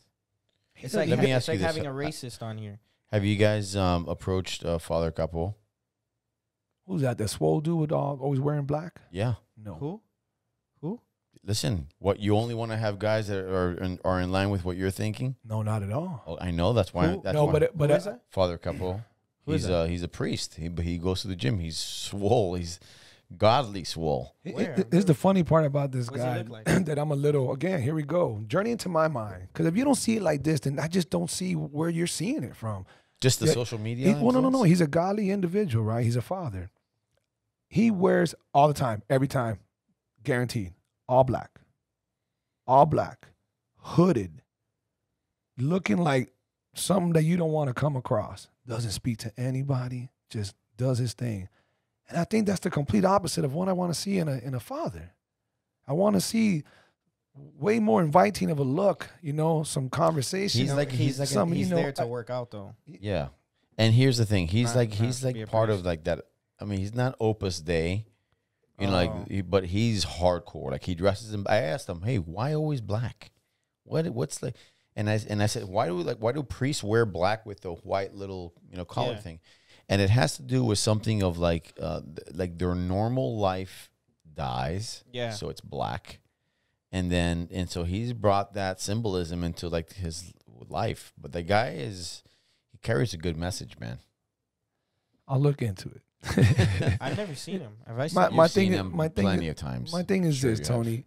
In that quick little instance of what we spoke about religion, Yeah. we saw how quick that went where it went. And it's not that it went anywhere bad, but it got to that point of, all right, we can stay here forever jousting about your belief versus... First of all, I don't think he would joust with you. Well, I wouldn't want it. The thing is this. He's just going to want to talk about what? No, maybe he wouldn't even want to come on here. How about that? There you go. But if he did, He's black sheep. He's going to want black. Yeah, so I think he would give you like a different element for sure. I'm still learning about myself like I am with everybody else. Yeah. And I still completely try to be open to hearing certain things and having certain conversations. We didn't talk politics because I feel a certain way about politics. We can talk about politics, but I just feel like it's a short conversation for me because of my beliefs in, how much of an impact I really think that we have. You should always talk about something you're educated in. I won't talk to somebody about something I'm not educated in. Mm-hmm. I mean, if I don't feel I'm educated enough to talk about politics, there's people that could talk about it because their majors are political science, and then there's people that try to talk about it that all they do is go to the gym and they look at videos on Instagram and they think that they have a opinion. So for this podcast to do what it's supposed to do, and for it to flow the way it should flow, and how podcasts should, unless you have a podcast that's more like a debate, you want to vibe. I want to learn. I want to vibe. I want to figure out where you're coming from. Something about you entices me, and I want to learn, and I hope my viewers want to learn. Some people won't care to learn. Others wait for the fighters. Some want the scientists. Some want, who knows, the models. But I'm always learning, and I want to learn, and I want to vibe. If we're going to go through an exchange of differences, I'd rather not have to put that on camera. We don't have to do that. And that's not something I'm trying to entertain my future followers, listeners. They don't need to hear a debate. There's always debates going on, and I'm not trying to challenge anybody's beliefs, but I don't want to encourage or I guess give the opportunity for that to happen if I know someone with a certain level of religious beliefs, a certain level of religious foundation. I think it's bound to happen. Mm-hmm. I'm borderline the complete opposite of that foundation of those beliefs. So I think that I'm kind of allowing, like your comment, would I have a racist on here? Would I bring a racist on here just to discuss, racism and why he's racist? No, I don't even care to hear why you're fucking racist. Yeah, I'm completely against that. I don't care to hear how you racist you are or why, and I don't care if you have That's my belief. We can debate out there if you want to have a conversation or a heated whatever. Not anything more than that, but Not in the mic. not on the mic. Yeah. It's not on the mic, and that's just it. It's not. And again, we could have religious topics, us or any future guests. You can tell me what you believe, and I can tell you, this is where I stand. But to go back and forth or everything to be so based on that, then I just kind of try to, okay, well, I don't know how well that'll work with kind of, what I believe and what type of stuff that I talk about. Like I wanted to ask you about your belief in Martians, aliens, UFOs, other life outside of our planet. How do you feel about that? I didn't go there because I thought, well, if we go there, it's going to come back to religion, maybe. I don't know. No. I mean, I believe that there's something out there. I mean, listen, I've seen the videos, right? I don't know I know which ones have you seen. I mean, so many, right? So many, but I don't know. I'm not a sci-fi guy. If there's something out there, I just hope they don't hurt us. I don't know, man. It's not like, Area 51 and all of these things. I don't know. Yeah, I'm sure there's something. There has to be something out there. You feel like it just, it does not call your attention like that. You have no control of it. Yeah. It's completely out of your power. You don't think it's going to really affect you like that. So don't put any energy into it. I don't know enough about it to have a normal conversation about it. Like, I also like to, whatever I believe, I like to have support. I numbed it. I have no idea what happened. Go ahead. Sorry. Oh, sorry. Yeah, no, there's always a proof source to what you believe in. And, I'm not a science guy. I'm not about that. I can barely keep track of Star Wars and all the trilogy. I go watch it because my kids like to watch it, but I'm not that guy. Not that guy. What's up, crazy world? You got to be a little loose upstairs if you're following us. But if you're not following us, what the hell are you waiting for? Listen, go ahead, stop what you're doing, pause. You can come right back to this. I want you to subscribe, go to YouTube. I want you to go to iTunes. I want you to go to SoundCloud. I want you to just find any platform that we're on. Follow, listen, show your love and support. Thank you very much. Appreciate you. Let's get back to the podcast. You're not that guy. I am. Yeah. Okay. Yeah, I am. I love that shit. I love it. I think that who knows, might be a little bit far-fetched. It's obviously probably wishful thinking to an extent because I'm a fan of it. But yeah. I think when we establish enough, I believe 100% they're there and this and that. And Gus just mentioned Bob Lazar and all these crazy facts or supporting facts that we have from people involved and what they've seen. But anyways, I feel like once we have like a clear line of communication with them, that we're going to get a lot of answers. We're going to have a lot more understanding towards the what's what and the hows and, and that excites me. That excites me because of the questions that we all have as a human race. Where do we come from? Evolution is really true. Scientists live, die, and everything. Like evolution is true. Like so what do you think that they're just so far advanced or so far ahead on just life that we will eventually get to where they're at, but just not there yet? And they were here at one point. You know what? Possibly so, but yeah, I definitely believe that they were here at one point. Will we get to where they're at? Somebody has said this. I don't know who had the podcast on, but someone has said some statement where these intelligent beings that we're referring to, these aliens, they might have been immediately born in their universe, in their planet, with certain capabilities that we just were never born or evolved to have. Yeah. Okay, so they don't have to be a version of what we're gonna be.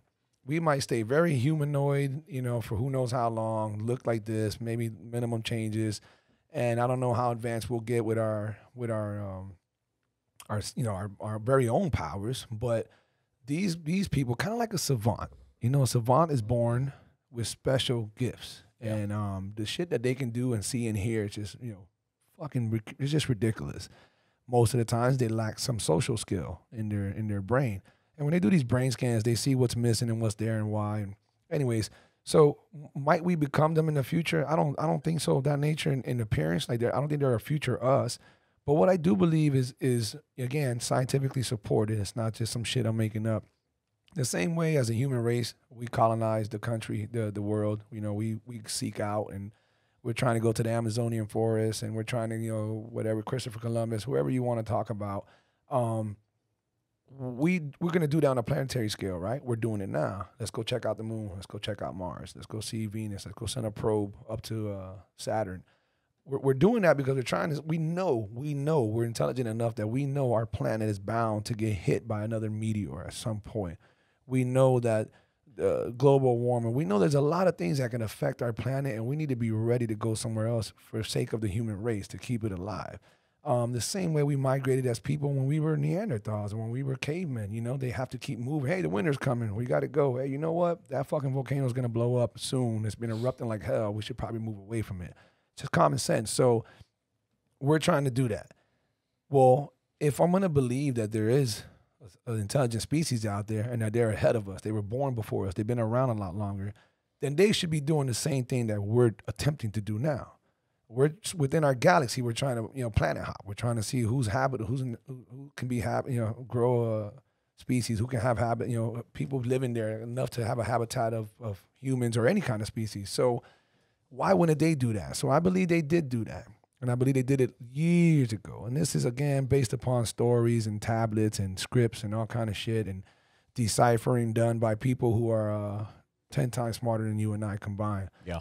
And these people compiled these stories from hieroglyphics to pyramid, you know, shit in Machu Picchu, all those things. They all come up with these concepts, this story. And I'm just I'm on that story. I believe that story. And that story is just roughly, they came here a long time ago searching for gold or maybe for a different habitat, somewhere different to live, okay? Gold because it was their source of fuel, their biggest source of fuel. This is the story, all right? And in that process, here they are with our Neanderthal state. Why are we looking at Gus with all that, huh? Because here we go. That Bible's talking to y'all now, right? So here we are. Here we are in that Neanderthal state, and you know, they intervene in that, and then you just have a whole plethora of stories you can come up after that. But yeah, I believe they came here planet hopping, looking for some shit, run into us, and do whatever it is they do with us, and we're definitely a specimen of what they once dropped a long time ago. I do believe that. So there could be a Jesus, there could be a Bible, there could be all that. All that can be true. I just think it all stems from way, way, way, way, way, way deeper, way, way, way longer than what any of us can even fathom. And I get excited that if we and when we do establish communication and talk and they openly tell us certain things and, you know, the world gets rattled, I just look forward to like, all right, so what are the answers? What do you guys know that we don't know? How's it gone for you, like the last couple of dates when you started talking all this madness? Oh man, they love it. They love it because I won't go on a date with somebody who I'm gonna interview them before we ever go on a date, and I'm gonna know whether or not. I'm just you know, trying to keep this light, but I'm just wondering how that's working for you. It's a lot easier to stay in your little box, man. That's always easy. No, it's not. I mean, listen. I'll just say this. I'm not there. I'm not like right. I get it, of course. I mean, you're not supposed to be there. I mean, especially, you know, when you have a religious background. Yeah. That's not. It's Who the hell gets into Martians anyway? There's a very fucking nerdy few of us, you know. Yeah. It's a small group. Growing up, did you like Star Trek and all that stuff? I mean, it was all right. I wasn't into it like that. No, that wasn't like my thing. Like I was some Star Trek techie. I can't even say the names of all the actors in there or whatever. I don't know. Now that we have this platform, you know, you talked about like when you made your mistake. I never even heard about your mistake. My accident? Yeah, your accident. I say accident because it was an actual automobile accident. Oh. When I was 18. I was 18.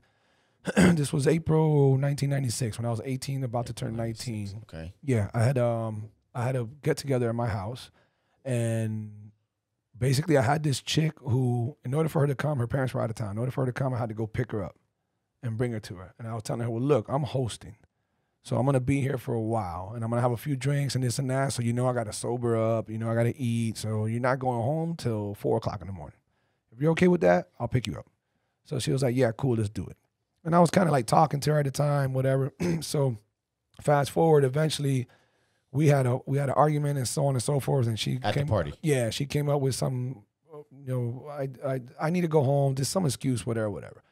So I was like, all right, I'm taking your ass home. So I left, and I'm intoxicated. You left your party. Yeah, I'm intoxicated, super lightly, but whatever. I was over the limit, 0.10, which is, for anybody listening, that's the equivalent of 5 12-ounce cans of beers.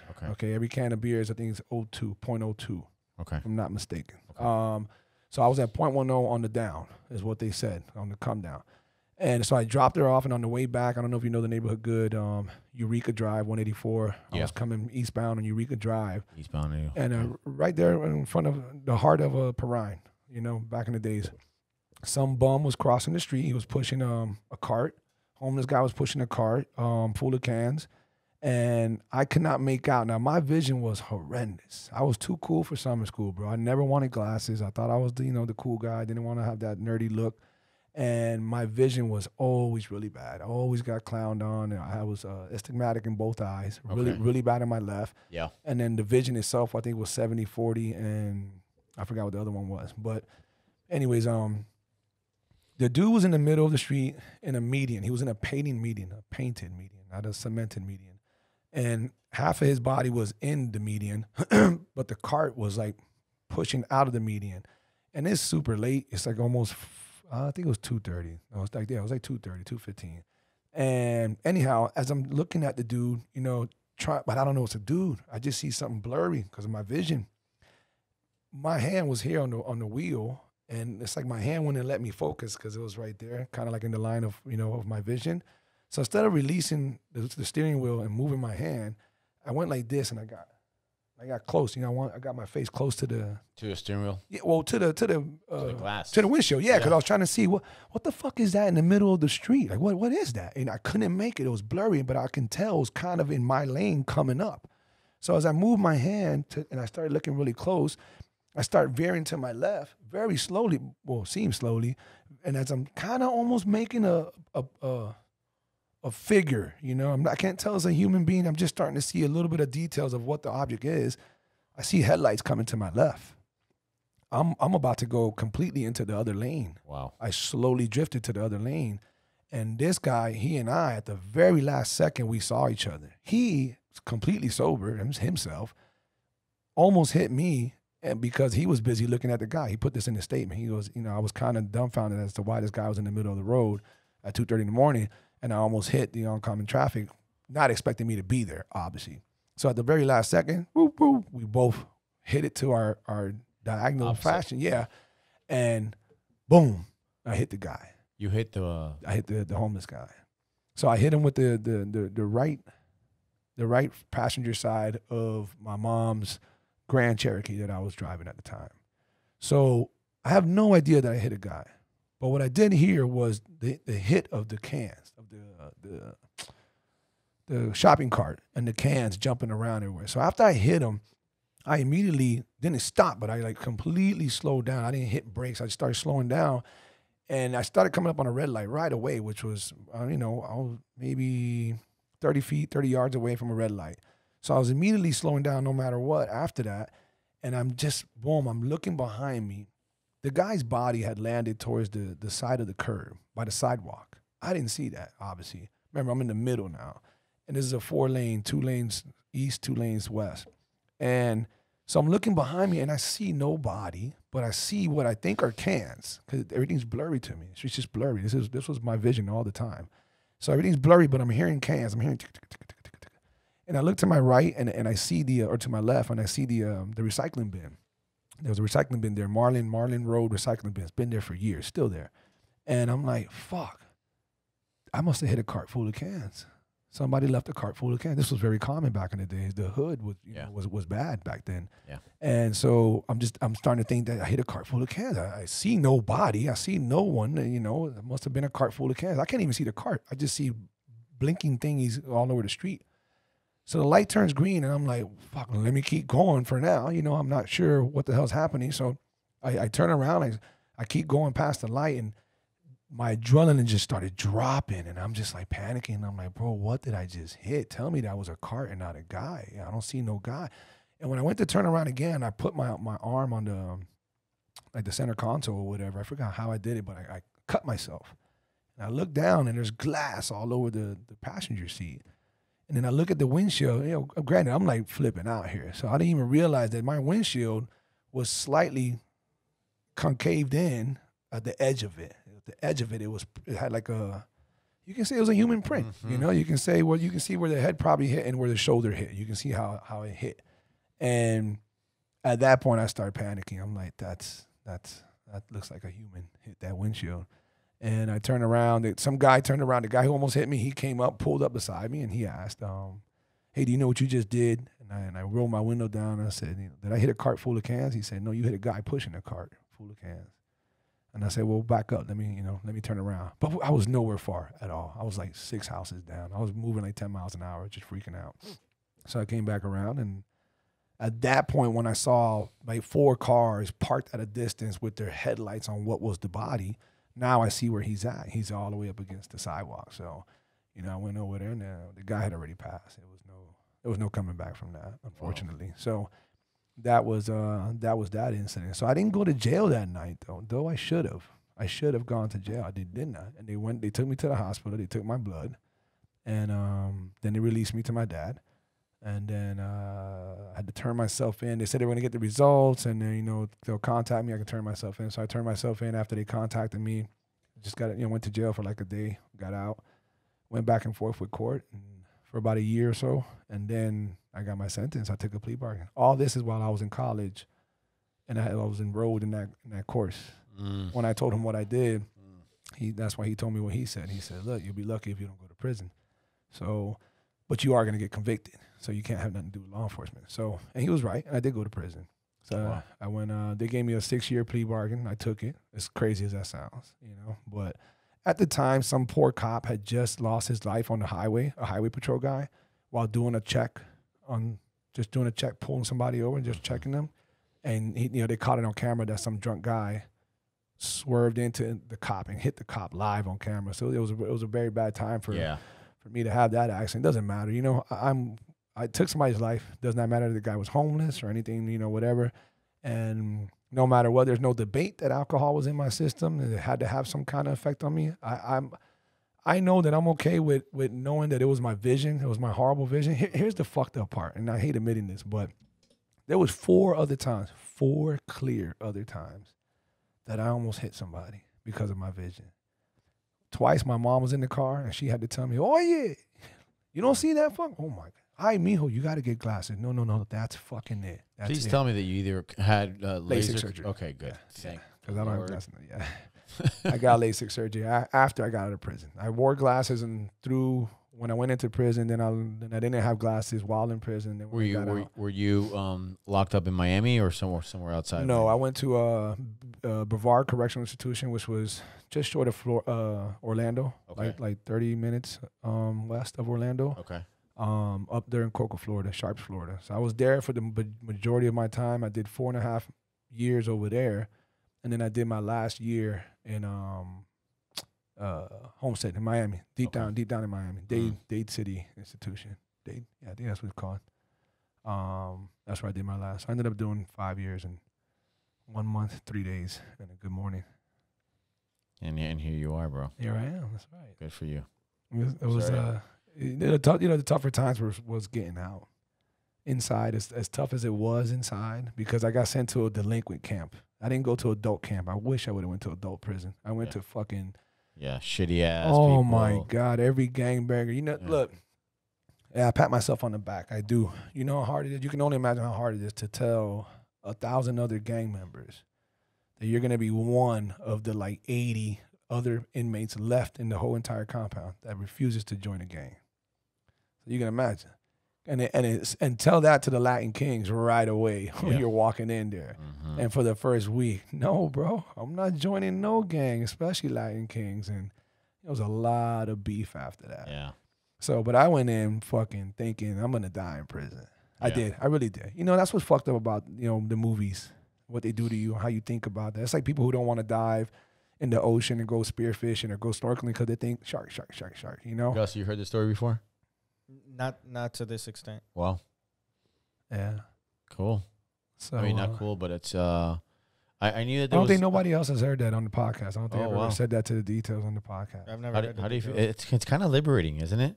I've never had an issue talking about it. Nor do I have an issue talking about anything. Okay. Let me just make that clear. It doesn't Yeah. matter what the topic is. Yeah. My worst topic is talking about my mom. Like, what if she died? That's my worst topic. Yeah. Anything else I can talk about. It's And amazing how you don't blame anybody but yourself. Yeah, man. That's man, I mean, well, you know what? And there's no blame here at all. But my dad was home, and he let me drive because he took my word, and he knew I gave him my word. You know, I didn't drink and drive back then. I didn't. You know, I was responsible. Might I have a light buzz? I guess you can say, obviously, that's irresponsible. Yeah. Yes. But was I ever drinking and driving? No, that wasn't our style. Hey, I told you how my parents, raised us, why we always had Gettys at our house so Yeah. they can make sure that didn't happen. yeah. Never did any one of our friends ever have arrests, DUIs, any of that nature. You know, we tried not to be like that. So, but that night, when I was walking out, I was super pissed off at this girl. She basically just dictates me. Let's just keep that real clear. And I'm walking out. What's up with her? How's she doing? She never, you know what? She never even reached out saying, Nothing, "Hey." man. Really? Nothing. Cold-hearted bitch. Wow. Yeah. Wow. Yeah. I won't even drop her name. I'll just leave that out there. Do you still know if you can get into contact with her? Yeah, I know I can. For sure. Oh, she reached out to me when I got out and all that. And it took her forever. And she just sent me like some small, I think she sent me one letter when I was in prison. Just saying something like, she never once tried to take anything of any blame. Let's make that part clear too. She didn't say, I'm sorry, I feel like, never. It was just, hey, that's a bad situation to be in, blah, blah, blah. How old blah, were you? blah. 18. Yeah, 18. So, but anyhow, my dad, he stopped me and he's like, oh yeah, where you going? I said, oh shit, what's up, Pop? When did you get here? No, I just got here like 20 minutes ago. Oh, okay. No, I'm just going to go drop this chick off real quick. And he goes, espérate. He says, hold on. He starts talking to me in Spanish. He goes, your face looks a little, I don't know if you're pissed, aggravated, or you're a little drunk. What is it? I go, no. I'm definitely not drunk, Pop. I just fucking played basketball. He goes, no, that's why I'm confused. All your friends were telling me that you had took a shower and you went into the room with the girl. So I was going to leave you alone because that's what happened. I played basketball against two of my friends. They're short. I'm tall. And they're like, we can beat you 2-on-1. I'm like, let's do it. Yeah. So we did 2-on-1. And man, Pape, I was just pure sweaty nonsense, just nasty going against these guys. Lost my buzz, everything. I went inside. I grabbed a quick, some finger food we had on top, one beer. I took a shower. The girl says, hey, come on, let's go chill in the room. Oh, okay, let's go chill in the room. That's where I was at. So there was no, he believed me when I told him what I told him. And I'll never put any blame on him. And I know there's people out there who they'll hear this and they'll say, yeah, the right thing to do as a parent was to not let him go out. And you can say that all you want. Here we go with the difference of opinion thing, Yeah. But he took my response for what it was, and I meant everything I told him. And he said, son, I love you to death. You know that, you and I have a special bond. I'm not going to question you or go about this in the wrong way. Are you giving me your word? And I said, Pop, and I shook his hand. I said, I'm giving you my word. I'm 100% okay to go. I'm just pissed off because this bitch dick teased me for the last time, and I just want to get her the fuck out of here. And that's it. And he's like, okay, call me if anything. I'm right here. No one's going anywhere. I'll make sure the boys wait for you. Okay, blah, blah, blah, blah. And that was that. So, and I would never has it even come across my mind that he had any blame on anything. It's me. I'm a young man. I made a decision. And as parents, you have to let, the young people make decisions to grow up and do what it is. Sure. He could have fought me and whatever, and you can say what you want, but what would that have done to our relationship? I don't know. You can say what you want. You mentioned it. Look where I'm at now. I love where I'm at now. Yeah. And that's what's important. So we can all go, we can go back in the time machine. Would you take it all back? I guess you want to say only a dumbass would not take that back, because I took somebody's life and this and that or whatever. But I don't have all kind of crazy regrets. I'm here. I went through what I've been through. I love who I am. I love where I'm going. I know there's a lot more to it. There's so many more chapters to write. That is a big part of my life. That has played the biggest role in my life. Would you take it back just a mere fact of not putting your mom through that? Oh man, of course I would take it back for so many reasons. Especially because of my mom. Especially because that lady went through. My dad didn't. My dad was. I mean, he fell in love with some chick and he got pussy whipped and whatever. And honestly, you know, as close as we were, that kind of hurt our relationship because he wasn't keeping in contact with me and all that. My arm's going numb. He wasn't keeping in contact with me like I thought he would, like he should, and so on, like everybody else was. And my mom's driving 4 hours every weekend. Every weekend, yeah. So you can imagine that bond that we got and what she, you know, went through. And she knows that it wasn't some drunken fool who was bound to happen to Wes. No, what was bound to happen is my dumb blind ass. That's what's bound to happen. I should have got glasses. That's what should happen. You know? All right. Well, I'm glad you got the surgery, which is better than glasses. Man, that's one of the best investments I ever made. Really? Anybody out there, if you're eligible, I am eligible. Oh, do it, dude. Here's my thing, though, man. Like, because you only got yeah. What's that? The best investment. The best. Really? The thing is, like, it's like your vision, though. It's not like like your elbow where they You've never heard? Have you heard of a bad surgery on LASIK? I have not, but I mean, just your eyes, man. Your vision's important, so I'm a little freaked out by that. I'd rather be every other disability besides blind. Yeah. I'd rather be deaf, mute. Yeah, me too, dude. Not being able to see freaks me the fuck out. Yeah. Tony, it's so painless. Really? It's so it's freaky how everything goes. You're awake for the whole thing. Your eyes super numb. You see them clamp your eyelid open. Excuse me. You see them. The laser machine moves above your eye. Yeah. You hear people counting off 5, 4, 3, and then you hear first you hear and it cuts like a flap in your eye. Okay. Well, the doctor does the flap. You see that? The doctor cuts a flap in your eye, pulls back the flap. Boom. Yeah, you see it all happening. Now you're a little bit underwater. Then he cuts another flap, pulls that one up. Now you're completely underwater. I think he did a third. What do you mean by underwater? Your vision's going more and more. You have these layers.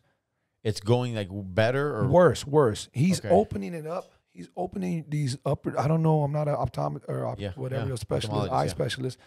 He's opening up these little layers and pulling them back and pulling them back and pulling them back, so that when the laser goes in straight to your pupil, it does its magic. Okay.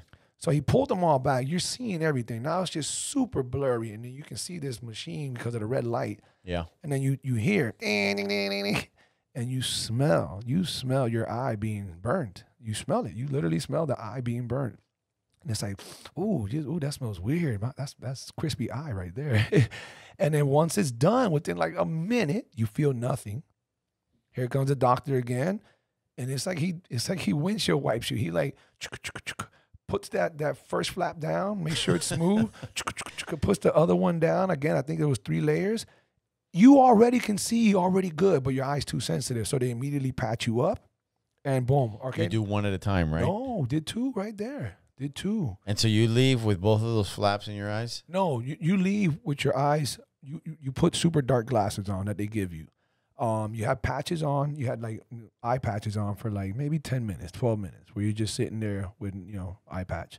But then they take it off and they put the glasses on, and then you have the glasses. You're supposed to have the glasses on for the rest of the day, but you're supposed to go home and sleep for 3 hours, unless you're gonna sleep for the rest of the night.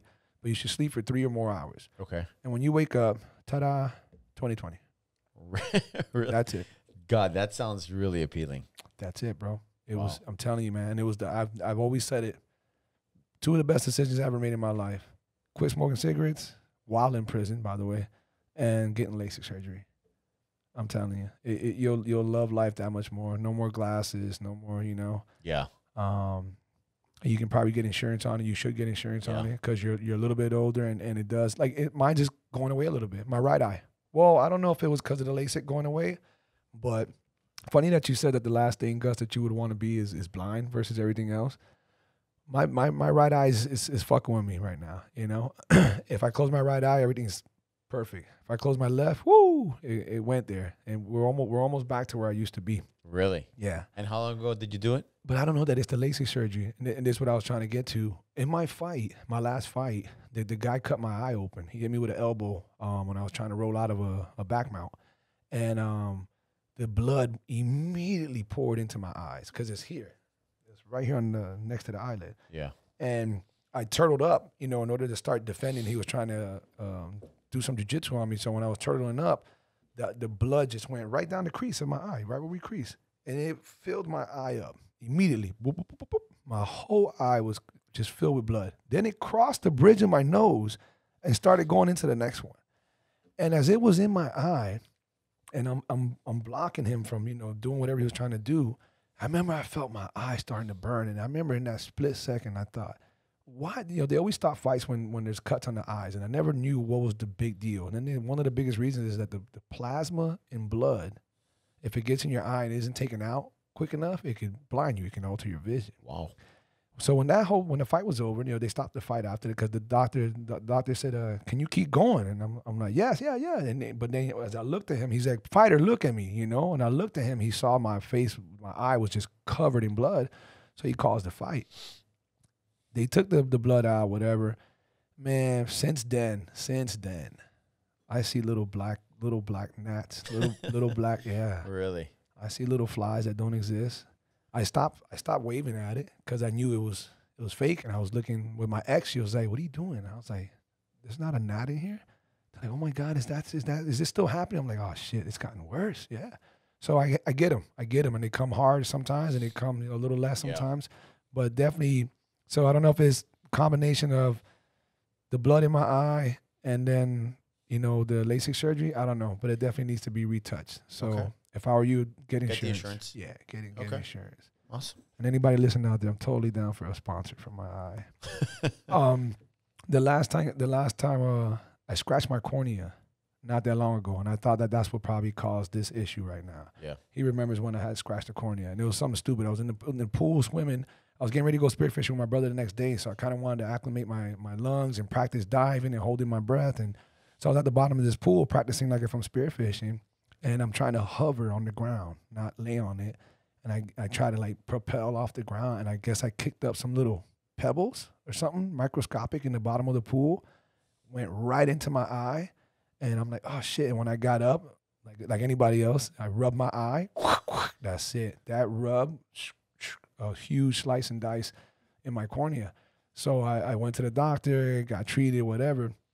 Hasn't been since then. But when that happened, Gus, I'm in the shower and I got this patch on, and I'm thinking, man, I need to be ready right now. I need to start accepting that my right eye might go blind, and I'm going to be blind in one eye for the rest of my life. What's going on, beautiful people? Just want to take a moment to thank everyone out there for tuning in. We continue getting so much love and support and appreciate every bit of it. But on that note, if you're a new listener or simply someone who's interested in following our journey, please take a second to subscribe to our channel or download whatever necessary app in order to never miss a show. Also, why not give us a follow on Instagram at BlackSheep305 and at Gus Villamil. Again, we truly appreciate all the love and support and look forward to continuously giving everyone listening a different perspective. Now let's get back to the podcast. But anyhow, fuck my eye. But yeah, I really did think like that. I'm an extreme when it comes to that. I try to get myself ready for worst case scenario. Tony, listen, we talked about a lot of things today, man. Yeah, man, it's been fun. I can't tell you how much I've enjoyed having you here, and definitely would love to have you back again. Thank you. You bring a lot of positivity to this world. I wish people can meet you in person. If they only saw you at the gym, they will see that you're that guy who fucking hugs everybody. Everybody's like, Tony, and No, I'm definitely glad I had a conversation with you. Thanks, I know man. you're a really good person. Thank you, brother. Yeah. Likewise. And you had a great point, and a lot of us have to hit rock bottom to really know what it is to have to be blessed with, to really know what it is to see light, whichever light it is that you see and that anyone sees. And you've been there a couple of times, so to see you bounce back and 3 years clean, that's awesome, man. That's fucking dope. And to be so successful with your job and your kids and your relationship, and I know your wife is hitting you up right now. It's okay. Listen, when you reached out and said, hey, what do you think about, and this is what it's all about, right? So when you have an opportunity to get on a platform like this and maybe help out another alcoholic, who knows where they are, where they're at, where they're, where they're hurting. That's what this is all about. It's about, paying it forward. So tell people out there, give them that closing statement of if they're feeling anything you're feeling, what would you tell people to do, and what would be that final little bit of guidance you'd give them? Here's the reality with and by that you mean with addiction. Yeah. You know, we're 1 degree of separation from anybody that has a problem, and with that, there's also 1 degree of separation for somebody who's been saved, right? And that I'm not getting preachy. I'm just saying either by NA, Narcotics Anonymous or Alcoholics Anonymous. We're not in an era anymore where it's shameful to have an addiction or to say you're an addict. It's very common now, unfortunately. Right. And maybe not unfortunately. It's maybe it'll help people come out more. It's common enough that you can speak to it, and a lot of people now won't judge you based on that. Right. I think it's important just to communicate hurts, hang-ups, addiction. Communication is key. That's what helped me. What helped me was raising my hand and saying once again, as shameful as that can be, I need help, and then the next word, which is again. The people that have been around have said, hey, it's okay. This is kind of part of the process. Very few people get it at the first time. Very few. Less than 1% of people in recovery get it the first time. So you definitely want to encourage them to, hey, it's try it again. You can do it. It's a process. You literally have to get back up, dust off, get rid of the shame and guilt. You'll carry that for a little while, but then, there's a cleaner path forward. So and definitely reaching out to, people of religious belief and church goals and all that's another great source. By all means, it's going to be nothing but positivity from that, regardless of what my beliefs are. These Christians and Catholics and everybody, Muslims, they have beliefs. They want good out of people like anybody else does, and some of us need a certain foundation. And man, if you haven't gotten one, going through Jesus, going through the Bible, going through church, going through spirituality, it's a great way of establishing that. It helped this alcoholic. That's what I can share. That's great, bro. Yes. You have an amazing story, and I know people are gonna want to know more about it. Are you on Instagram at all or no? I am. What's your handle? Cuban _Seminole. Cuban Seminole. Cuban Seminole, man. FSU. Those are my boys, man. I'll be up there in Tallahassee next weekend for the Canes Seminoles game. So how are they looking right now? I've been too not good. Neither one, huh? Neither one. UM is not looking good either. Yeah, but FSU neither, right? Yeah. So this is a big game for us for bragging. This is all bragging rights. All bragging. This is the battle of the uglies. But are we under 500? Both your team and mine? They're both 500, 4-4. Wow.